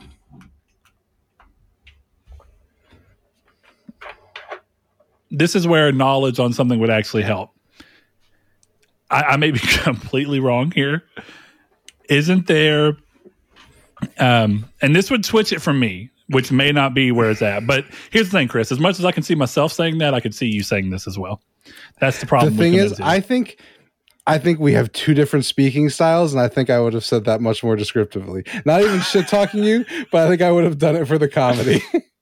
You might have, but isn't there like a really big titted witch that's part of One Piece somehow, some way? You're right. It's me talking about One Piece Odyssey. So fuck. Now we agree. Damn it. Yeah, it's me talking about One Piece Odyssey. Because Odyssey was that game that came out like late last year, right? Yeah, because I was saying I didn't know the character, so I had to stop playing the game. And there's the only character I knew was the giant titted witch who shows up. Yep, it's me talking about One Piece Odyssey. One Piece Odyssey. Okay, let's find out. Chris, One Piece Odyssey episode 291. I still can't. Quote number 8 is a short one. Holy shit. Okay, let's find out. You are a You are a saucy little gnome. That's you talking about Baldur's Gate 3. Me talking about Baldur's Gate 3, yeah. Brett, Baldur's Gate 3, episode 320. This is great. Do this every week. This is fucking hilarious. Quote number 9.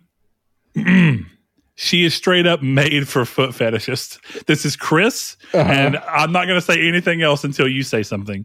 I will not give my answer until you give yours. I remember saying it. That's the problem, but I'm trying to remember what I said it about. Oh, Street Fighter 6. Damn it. I was really hoping you wouldn't remember it. But it is definitely you talking about Street Fighter 6. Chris, Street Fighter 6, episode 309. All right. Quote number 10, the final quote of the show, where I can potentially win back if I'm at all lucky enough. No, you would just tie. You can't win. Yeah, I would tie. That's fine. Well, no, if you guess the wrong person and the wrong game, I can get 2 points. So what you're saying is I should just abstain. Play for the tie. Quote number 10 is, you want to feel that tension of like, she could kick my ass at any moment. I think I know what this is. I abstain. I don't remember. This feels like me or you. It feels like you. No, it feels like me. Lock your answer in, then I'll give you mine. My answer is I don't remember. So what does that mean? That means I don't lose or gain a point, so just tie. Chris, you know this is going to make me win if you don't give anything. What? You're up by 1 point. If I get both who said it and the game right, if I get it right, I'm pretty sure I know who this is and what it's about. If I get it right, I'll be up by 1 point. No, you'll tie. No, you're up. You get 1 point for the person and 1 point for the game. If you don't guess on either, you're only up by 1 point. I will get 2 points. I'll just go with the 50-50. So read it again for me. You want to feel that tension of like, she could kick my ass at any moment. I'm going to go with you. Okay. Do you have any idea on game, just out of curiosity at this point? No. All right. So you're locked in, right? Yeah, it's you. It is me, and I am 99% sure this is about Lilith and Diablo 4. Yeah, I can see that. No, okay. The moment of truth is here. You ready? Yeah. Brett, Diablo 4, episode 309. Oh, the same episode that you said the Street Fighter thing. Hell yeah. That makes sense. I think it was in the same conversation. We were talking about women in video games. Oh, shit. So we tie, right? We tied. Hell so, Chris, I guess we've got to play the DLC for the Callisto. All right, I'll message Blake that he also has to play it, and then we can just do it. We can do a revisioning of the spoiler chats. Yeah. Oh, Velvet. Thank you. I want you to know I did not expect to lose it immediately to would someone not be divorced today if you had sped up the animation for opening drawers. And that is genuinely great. I will say, I'm surprised at one thing. Yeah. And I am surprised that he didn't throw the curveball of curveballs, and one of these answers was Saul. I think he probably would have considered that to not be too fair. It wouldn't be fair because I would have no fucking clue. But that would have been a curveball. That would have been so funny because I would have probably won that one. Oh, I know most of Saul's quoted things because much like you were talking, I think of the three of us, Saul may have the most distinct way of talking. The way he would have chosen to word this would have been very over the top. Saul, if you're listening, I'd like you to take the first quote and say it however the fuck you would say that. And Brett, I need you to say it however you would say it. That'll be the new intro for the show. So, Chris, what do you think the best quote of this entire thing is? If we had to choose one. Can you read them again quick? Give us a recap. Would someone not be divorced today if you'd sped up the animation for opening drawers? I need to hear the context. I'm going to listen to that after this. So that's episode 272 for your records. Thank you. It feels like you're Charles Darwin out there. Yeah, it's solid. Nothing feels as good. You should take this as a compliment as seeing you prove yourself so fucking wrong again and again. I'm partial to that one. That one's good in context, but I don't think out of context it's as funny. You're going through this like really intense battle, and then this crazy thing happens that's going to kill you, and he does a backflip off the wall for no fucking reason. So it's a John Woo movie. Basically. Like 7 foot tall, huge boobs, and then like the most ripped 8-pack I've ever seen in my life. Okay, that one's tied with the first one for now. I was thinking the same. Yeah, I've been breeding gorillas for 2 days, and it hasn't happened. That one's the best without context because that one just sounds insane. I don't know. Does that really sound more insane than if they'd sped up the animation for opening drawers? Like, Chris, what's funny is I even understand what you mean, and that is kind of an obnoxious part of Red Dead 2, but it's also like the most insane thing to say. I just want to know why I said it that way more than anything else. I think the reason you said it that way is because, as we've talked about, sometimes you not liking games just becomes a meme. And you just start playing into it. And it's not even about you not liking the game anymore. It's just finding some way you can say something to rile someone up. Yeah, that's very true. That's very true. All right. I don't understand why there's just gigantic titted witch on the thing. This one's pretty good. You are a saucy little gnome. That one is really good. I would get that on a shirt. I'm going to go call my wife that when we get done in here.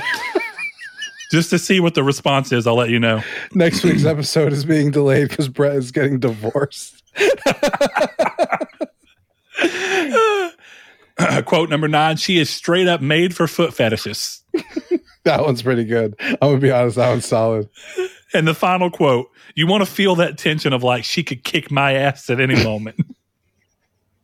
It's got to be number 1. Number 1. I got to agree with you. Something about number 1 just hits, but a very close tie for me is the most ripped 8-pack I've ever seen in my life. I think it's number 1 and it's the Gorillas one. Those are the two for me that... Gorillas is also really good. Velvet, thank you for an excellent game. Quotal Recall, everyone. Keep killing it with these name puns. I love this. This is really good. Great game. Good way to come back. I guess we'll be playing the Callisto Protocol DLC. The luck that you wished us was not well. I guess either we both got lucky because we're both having to play.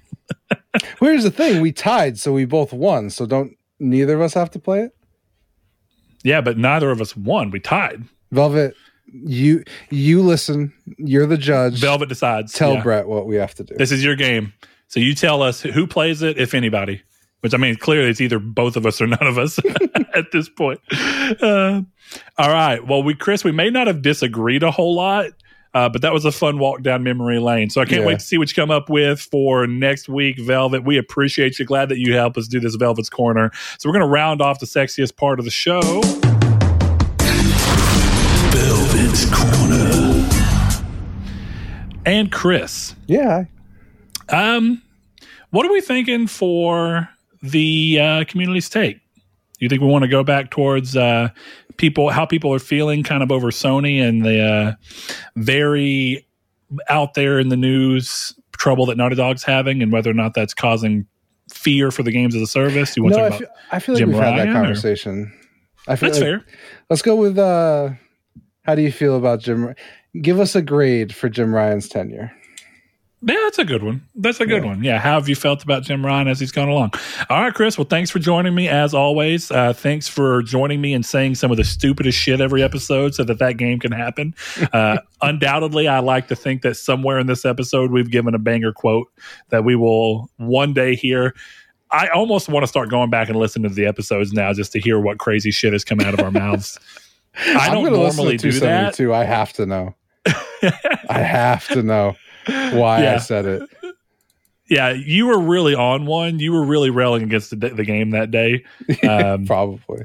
So, yeah, I'd be curious to see what you think about it. But thanks, everybody. If you want to support the show with more than just your time, then head over to patreon.com/Nartec. Give us a little $1 per month. If you want to be part of the community's take, head over to our social media sites where you can find us on Twitter, or at least what was formerly known as Twitter, X at Triangle SQRD. You can find us in the Facebook group Triangle Square to PlayStation Podcast, or you can click the link down in the description below, whether you're watching on YouTube or listening on podcast services, to jump into the Discord where you can join me and many of the other listeners, as well as Chris, in our day-to-day, moment-to-moment conversations. We hope to see you there, but if that's not your speed, we understand. We'll be back next week for episode 325, Chris. We're flying through them. Excuse me. So, without further ado, for our patrons who have done so much to help support the show and keep it going without us digging to our own pocket, we always shout them out at the end of the episode as a thank you. So, to that end, we'd like to shout out Spencer, Brandon Edwards, Alex, Barry Rogers, Easton328, Aztec King, Lecheon69, The Lord Corgi, Bailey Robertson, Mark Schutz, Cypher Primus, Kyle Grimm, Rude Days 93, Kevin Bacon Bits, Danny Biliobos, Jehudi MD, No Fate, Josh Ayers, Derek Porter, Donovan Williams, Matthew Green, and Sean Santaroo. Thanks to each and every one of you. See you next week.